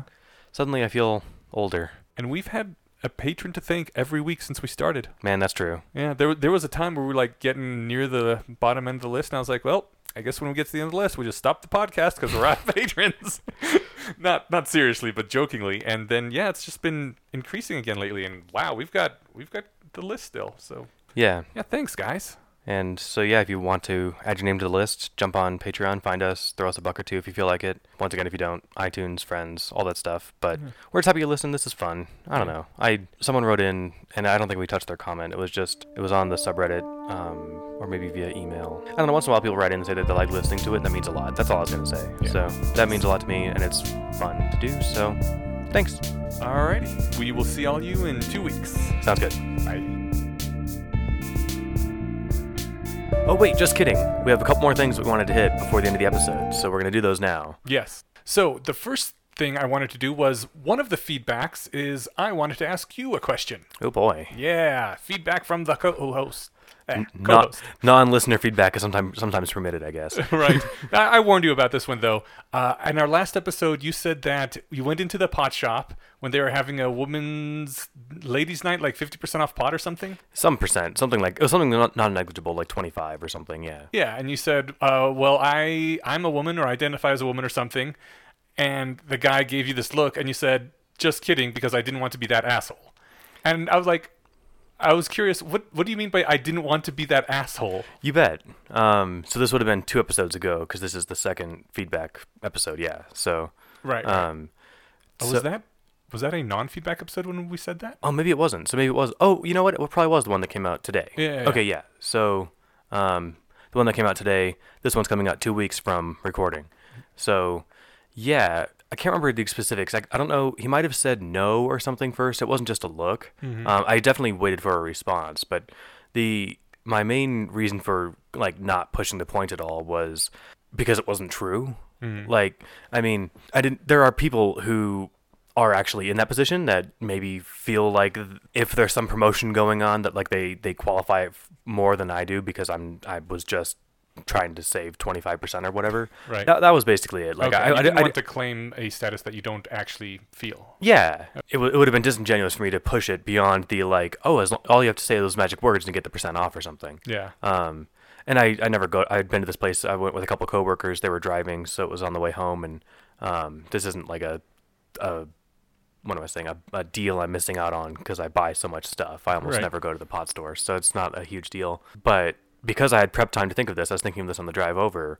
One could make a utilitarian argument that I ought to have pushed the point because they clearly didn't have a policy in place for somebody who was in the position that I was claiming to be in, right? Yeah. So if I had made a stink and was like, no, look, you guys are discriminating against me, they might have actually been forced to like refine a policy that was more inclusive, or if they're dicks, more exclusive, right? Yeah, they probably wouldn't. What they'd probably say is like, what it was is, I'm sure this is a promotion that didn't come from the cashier, right? Mhm. So if you've ever worked a register, you know you get people who are like, well, man, why is this so expensive? And it's like, oh, you're right. Me, the $7.50 an hour employee, determines how much those cost. Right. So I knew that this wasn't his decision. It was something that they might have to escalate up. So Okay. Yeah, I was just curious because I thought the dick part was that challenging the narrative that anyone can identify or choose their gender without any sort of excuses or reasons given or something like that. And I was like, I wonder what he was worried about. yeah, that's a good point. Certainly, I don't think I should have been like demanded to justify why I felt that way. Yeah. So the dick part wasn't that exactly. It was more just that because it wasn't genuine coming from me. Yeah. It was since it was insincere. So we had at least one other thing you wanted to hit, which was Yes, something. But I was just wondering. Oh, yeah. That yeah. So I guess the thing is, then they would have had to explicitly say, we're gendering you, as opposed to anyone can choose their gender, and then like that would be the asshole move of forcing that on them. But it was just the asshole move of not wanting to claim an identity you don't actually have. Yeah, exactly. Okay. It wasn't me defending them, their assumption or their like need for a justification. That if I was in a class that I was claiming to be in, it would not have been naturalish of me whatsoever to push it. Right. And if anyone is feeling discriminated against and they're actually being discriminated against and not like me just pretending, then yeah, by all means push it, make a stink, make change. But yeah, my main thing was that since I'm not actually in a situation where I feel like I identify as a woman, then it was definitely insincere. So Okay. it was an asshole to my honesty, not to them for being, gendering whatever jerks. Yeah. So Okay. yeah. The other thing was that, so like I said, I was in pain on Monday, and so that was on my mind when we got to the aging question. Just like, man, this really sucks. Getting old is gonna suck. Is this gonna be my life now? Yeah, exactly. But the reason that I originally copied and pasted that in was because I wanted to say that actually I think there's a lot of really good things about aging too. But they weren't saying it on Monday when you were thinking of all the bad things. Exactly. Okay, I got you. Yeah. Like not necessarily the aging. Well, no, some parts of the aging process itself. Okay, so first things that are not integral to the aging process, but merely the process of having more years of life is just you pick up a lot of stuff over time. Like I got all sorts of crazy miscellaneous trivia in my head and other things that I know. I have a lot of skills that I've learned over time, which are just really useful and like I didn't know those 10 years ago, and sometimes people like compare people of different ages and like how you look at how more advanced that guy is. Like, yeah, okay, but he's also had 15 more years of life, he's just had a lot more time to absorb things, or she or they or whatever. So you just having those extra years of life comes in really handy with most everything. And it's also helped me. Like, I have the experience of fighting crippling depression now, so I'm generally pretty decent at it when it's not at its worst. I will say that sex has gotten better constantly throughout my life. Like, 5 years ago, I was having the best sex I'd ever had. Now I'm having even better sex than that. I'm just like, you learn. Sex Hell yeah, high five, bro. Woo! I mean, it's not like a high-frequency activity like throwing a ball is that you can do it 20 times in an hour to practice at it, right? So just learning more about your body and interacting with other people and figuring things out really makes a difference. Am I hearing whispers of a like sex tips episode for the patrons or something? No. Heck no. I think that would be weird. I think so too. But it's There are instructional videos for that. exactly, yeah. and they're not found at XTube. Although maybe they are. They are found on Pornhub. Right, Pornhub has all sorts of neat things. They have like strictly educational material. Yeah. Which is funny because I mean, this is definitely tangential, but like one of the downsides of porn, which is actually on my mind because Sam Harris did an interview for Playboy a couple weeks ago. That's cool. Yeah, they did like a photo shoot and stuff, which like so they like showed that at the top of the webpage, I guess. Yeah. So he's got like these fancy pictures and then like just a quick Q&A on like intellectual dark web stuff, thoughts on religion, afterlife, drugs, and then porn. Yeah. And I don't remember what his full answer was, and it doesn't really relate because my answer is basically, as long as it's not psychologically damaging, then go nuts. Yeah. Or to you, or obviously to the participants. You know, if you're watching stuff with non-consensual people or people who aren't that's really not porn. Exactly. That's a filmed crime. That's a crime, yeah. But one of the downsides is like, I remember I was at the cusp of manhood when the internet was first like getting into everyone's house. And so I remember, you know, being at a friend's house or, you know, occasionally at my place, waiting for a picture to load line by line, right? Yes. And so that was like, fortunately for me, that was the level of technology available for the 13-year-old porn seeker, right? Or however old I was. Now you can get 1080 pixels on your phone in the bathroom. So like I'm curious, not to sound like a curmudgeonly old man, but like I do worry that would be malforming for good attitudes for a 13-year-old. Yeah, I really think that sex ed should actually be about sex and not just procreation and sexual diseases, because that's a long leap because large parts of the country right now are anti-sex ed in the first place. I know, and it's not even about sex. But no, sex ed really should teach you about sex and how to, at least the basics of how to do it, because porn is the only education a lot of people get, and it is a shit education. It's like trying to teach someone to be a law enforcement officer by making them watch John Woo movies. No one actually runs downstairs leaning on a banister, shooting 2 pistols and killing 20 guys, right? Yeah, you're not going to get to be a good cop by watching Die Hard. No, that's not how any of this works. That's actually a really good analogy. It's fun to watch, but it's not how real life works. Yeah, and I mean, you know, we don't have any, I doubt, children listening to this show, but I mean, I'm just, you know, some of the convoluted sex positions that these athletes can do, like, they might feel good, but they're not the kind of thing you want to try at home without practice and probably like a trainer there to make sure you don't, you know, concuss your partner or something, right? So, yeah. So other than that, why did we get on porn? Because the internet is terrible. I really think the internet should go. This could never happen. I wish that the internet could go back to the days of being funded by porn, because where everyone just has like porn ads on their site, because that at least wasn't terrible. I mean, I guess it made it technically unsafe for minors or whatever, but now the internet is run by making people as outraged at their most hated outgroup as possible and stoking that, and it's basically ruining society, and I think that's a much worse way to fund the internet than having porn banners everywhere. It'd be interesting to see, like, if Facebook had porn banners, if you'd get half as mad. Right. Because, like, you would be like, oh, man, my idiot uncle is pro that. Oh, wow, look at that ad over here. And, like, that's got to detract from some of the rage, right? You can't be both, like, you know, super angry in your head and while diverting blood to elsewhere in the body. So, I think that the culture of generating clicks and money from outrage has harmed society far more than porn ever did, or porn ever could. Yeah, it's interesting. One cool thing about porn and tech is that porn tends to be at like the forefront of all like new internet development. So like they were among the first to do anything with like 3D videos. So I mean, if that's your thing, you know, they pushed the secure web payments and the technology behind that. Yeah. I mean, the tech scene, if you get a chance to work for a porn company, sounds awesome. Yeah. So there's that. I feel like it was less tangential. Oh, we were talking about sex and stuff. Yeah, that was all. Better places to learn about sex stuff. Other cool things about getting old. Oh yeah. So yeah. But I guess to bring back the porn digression is that Pornhub has educational videos in addition to pornography. Yeah. So if you live in a place that doesn't do sex ed, they actually have sexual education videos, and which things is kind of that aren't funny. even related to sex. Pornhub has a few things that are just genuinely not porn at all, and it's weird and interesting. I think Kumail Nanjiani's movie, The Big Sick, the whole thing was available on Pornhub. Neat. Somebody tweeted him a link. This was I Maybe must have we seen could it on just Reddit or make something. the internet Pornhub from now on. I was thinking about that recently. I don't know how it came to mind. It might have been because I'm never on Snapchat, but my brother has ferrets.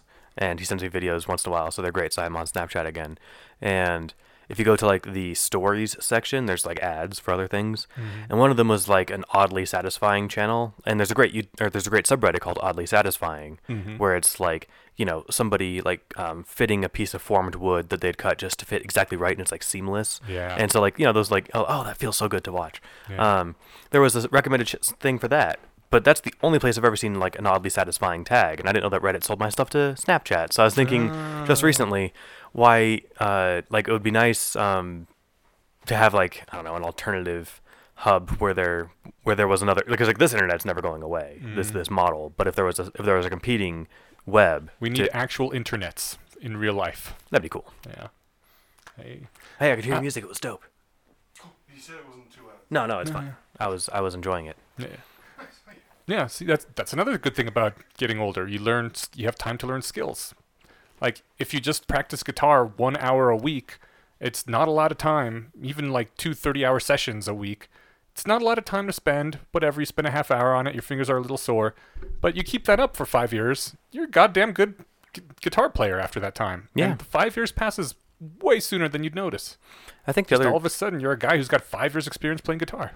and there's like more free time with in a lot of cases. Yeah. Like my mom's learning paint. Well, I mean, she probably took painting in school or something, but like she's doing painting stuff for fun now.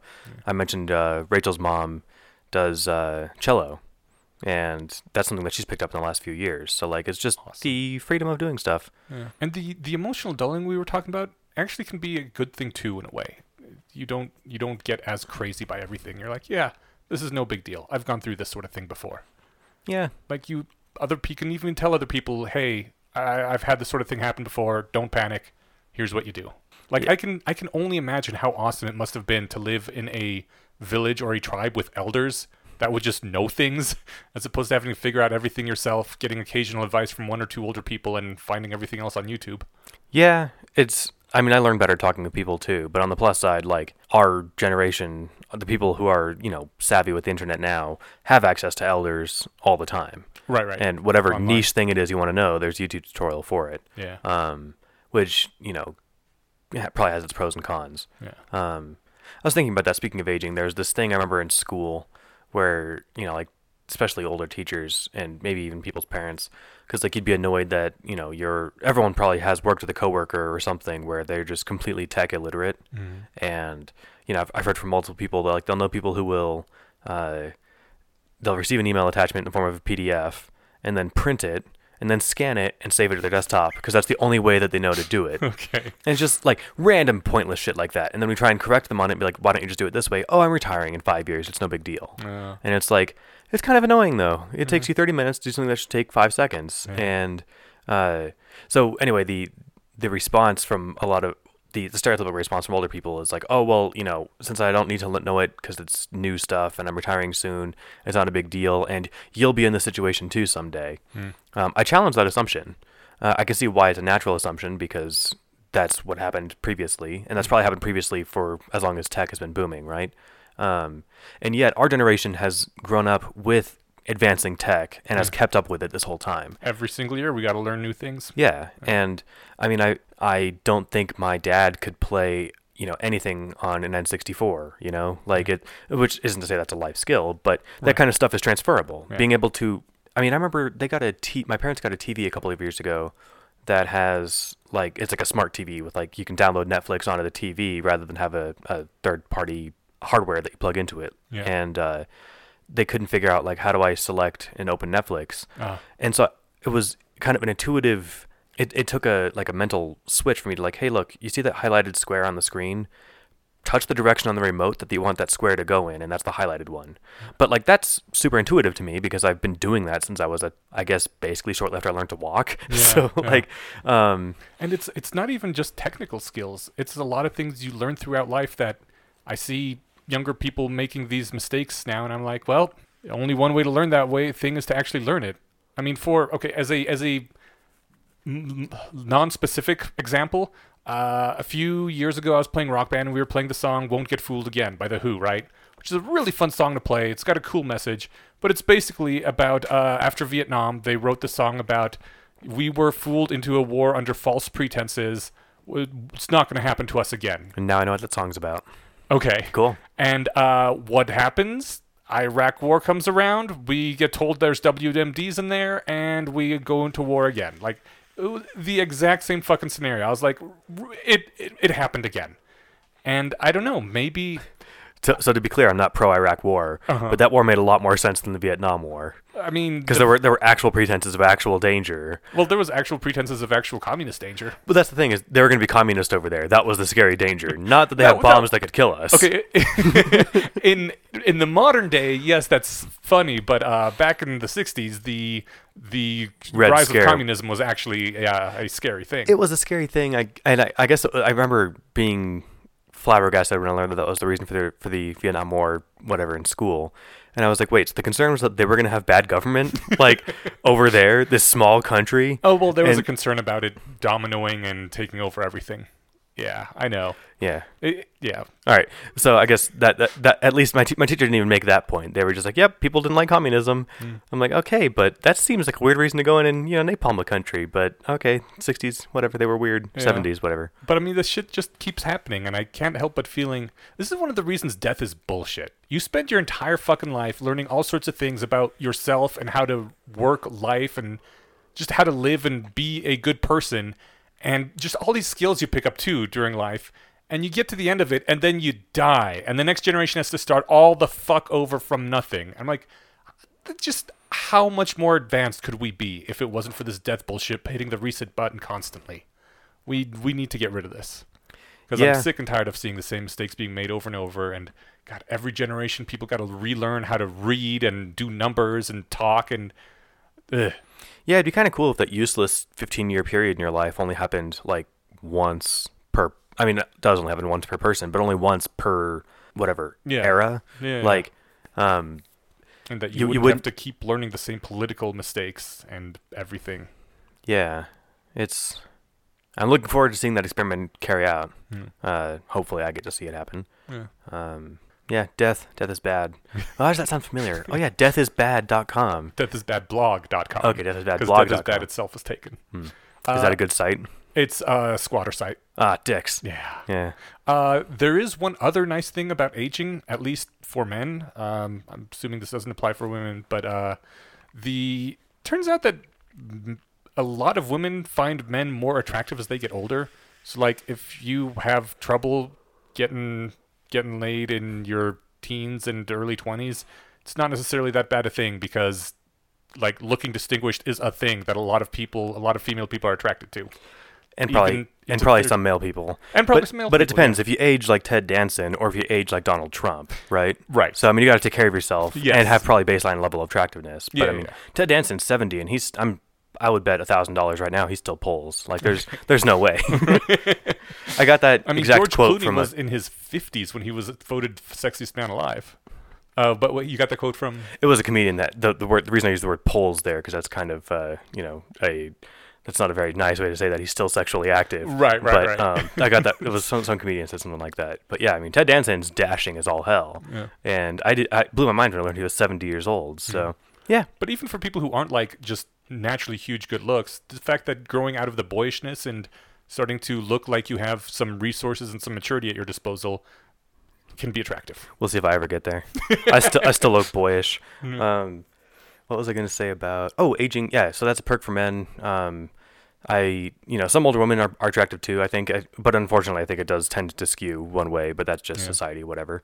I think it's at least in part evolution too. Yeah, that's fair. My understanding, having not gone through menopause myself, is that the process of being like currently going through menopause is kind of annoying, but then you're done with having periods. And I think you still get like all the bad effects from having the periods though. Including the bleeding? Except for the bleeding probably, but like everything else that you get from periods that makes it awful still comes back every month. I thought half the awful stuff was related to the bleeding, like the cramps and all that stuff. And I think all that stuff keeps happening.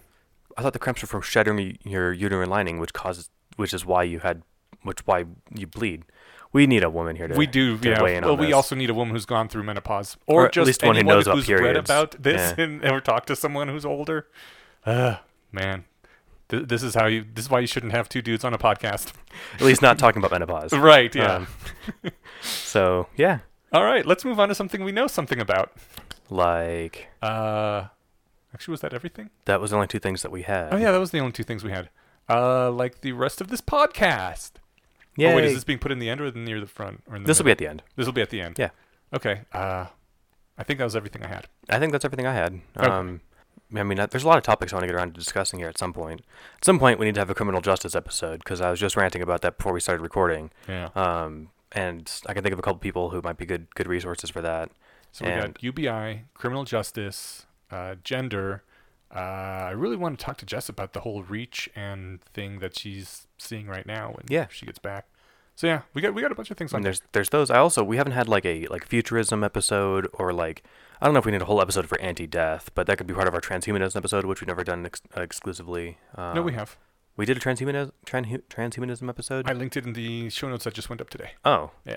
Okay, so It was we have done episode one. 38 or 39. Yeah, that was ages ago. It was. It's time to do that one again. Okay. We need to have an EA person on to talk about EA, Yep. effective altruism, and there's at least a couple others. But I guess as part of futurism, maybe separate, something about we've talked a little bit this episode, last episode, about like saving for retirement and how to do that in a way that is there very quickly, is there like a position that's common in the rationalist community on that? Because I don't think the rationalist community per se, but there's, just very basic, easy advice. Oh, no, I mean, I know what the general advice is, but I wasn't sure if rationalists said, like, no, it makes more sense to spend now because when we're 50, we'll all be post-UBI, post-singularity, all that stuff. Oh. I was curious if there's any sort of belief leaning that way or something. Certainly nothing explicit that I know of. Yeah, me either.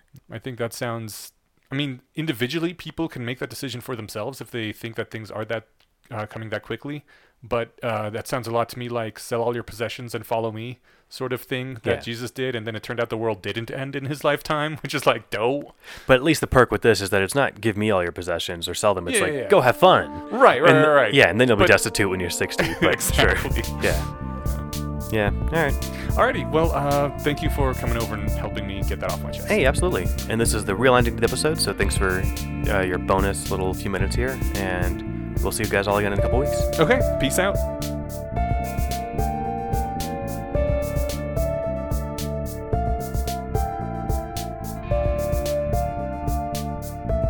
Feels weird with that Jess here. It feels like I'm waiting for Jess to show up, you know? I'm like, oh, that's right. She's not coming.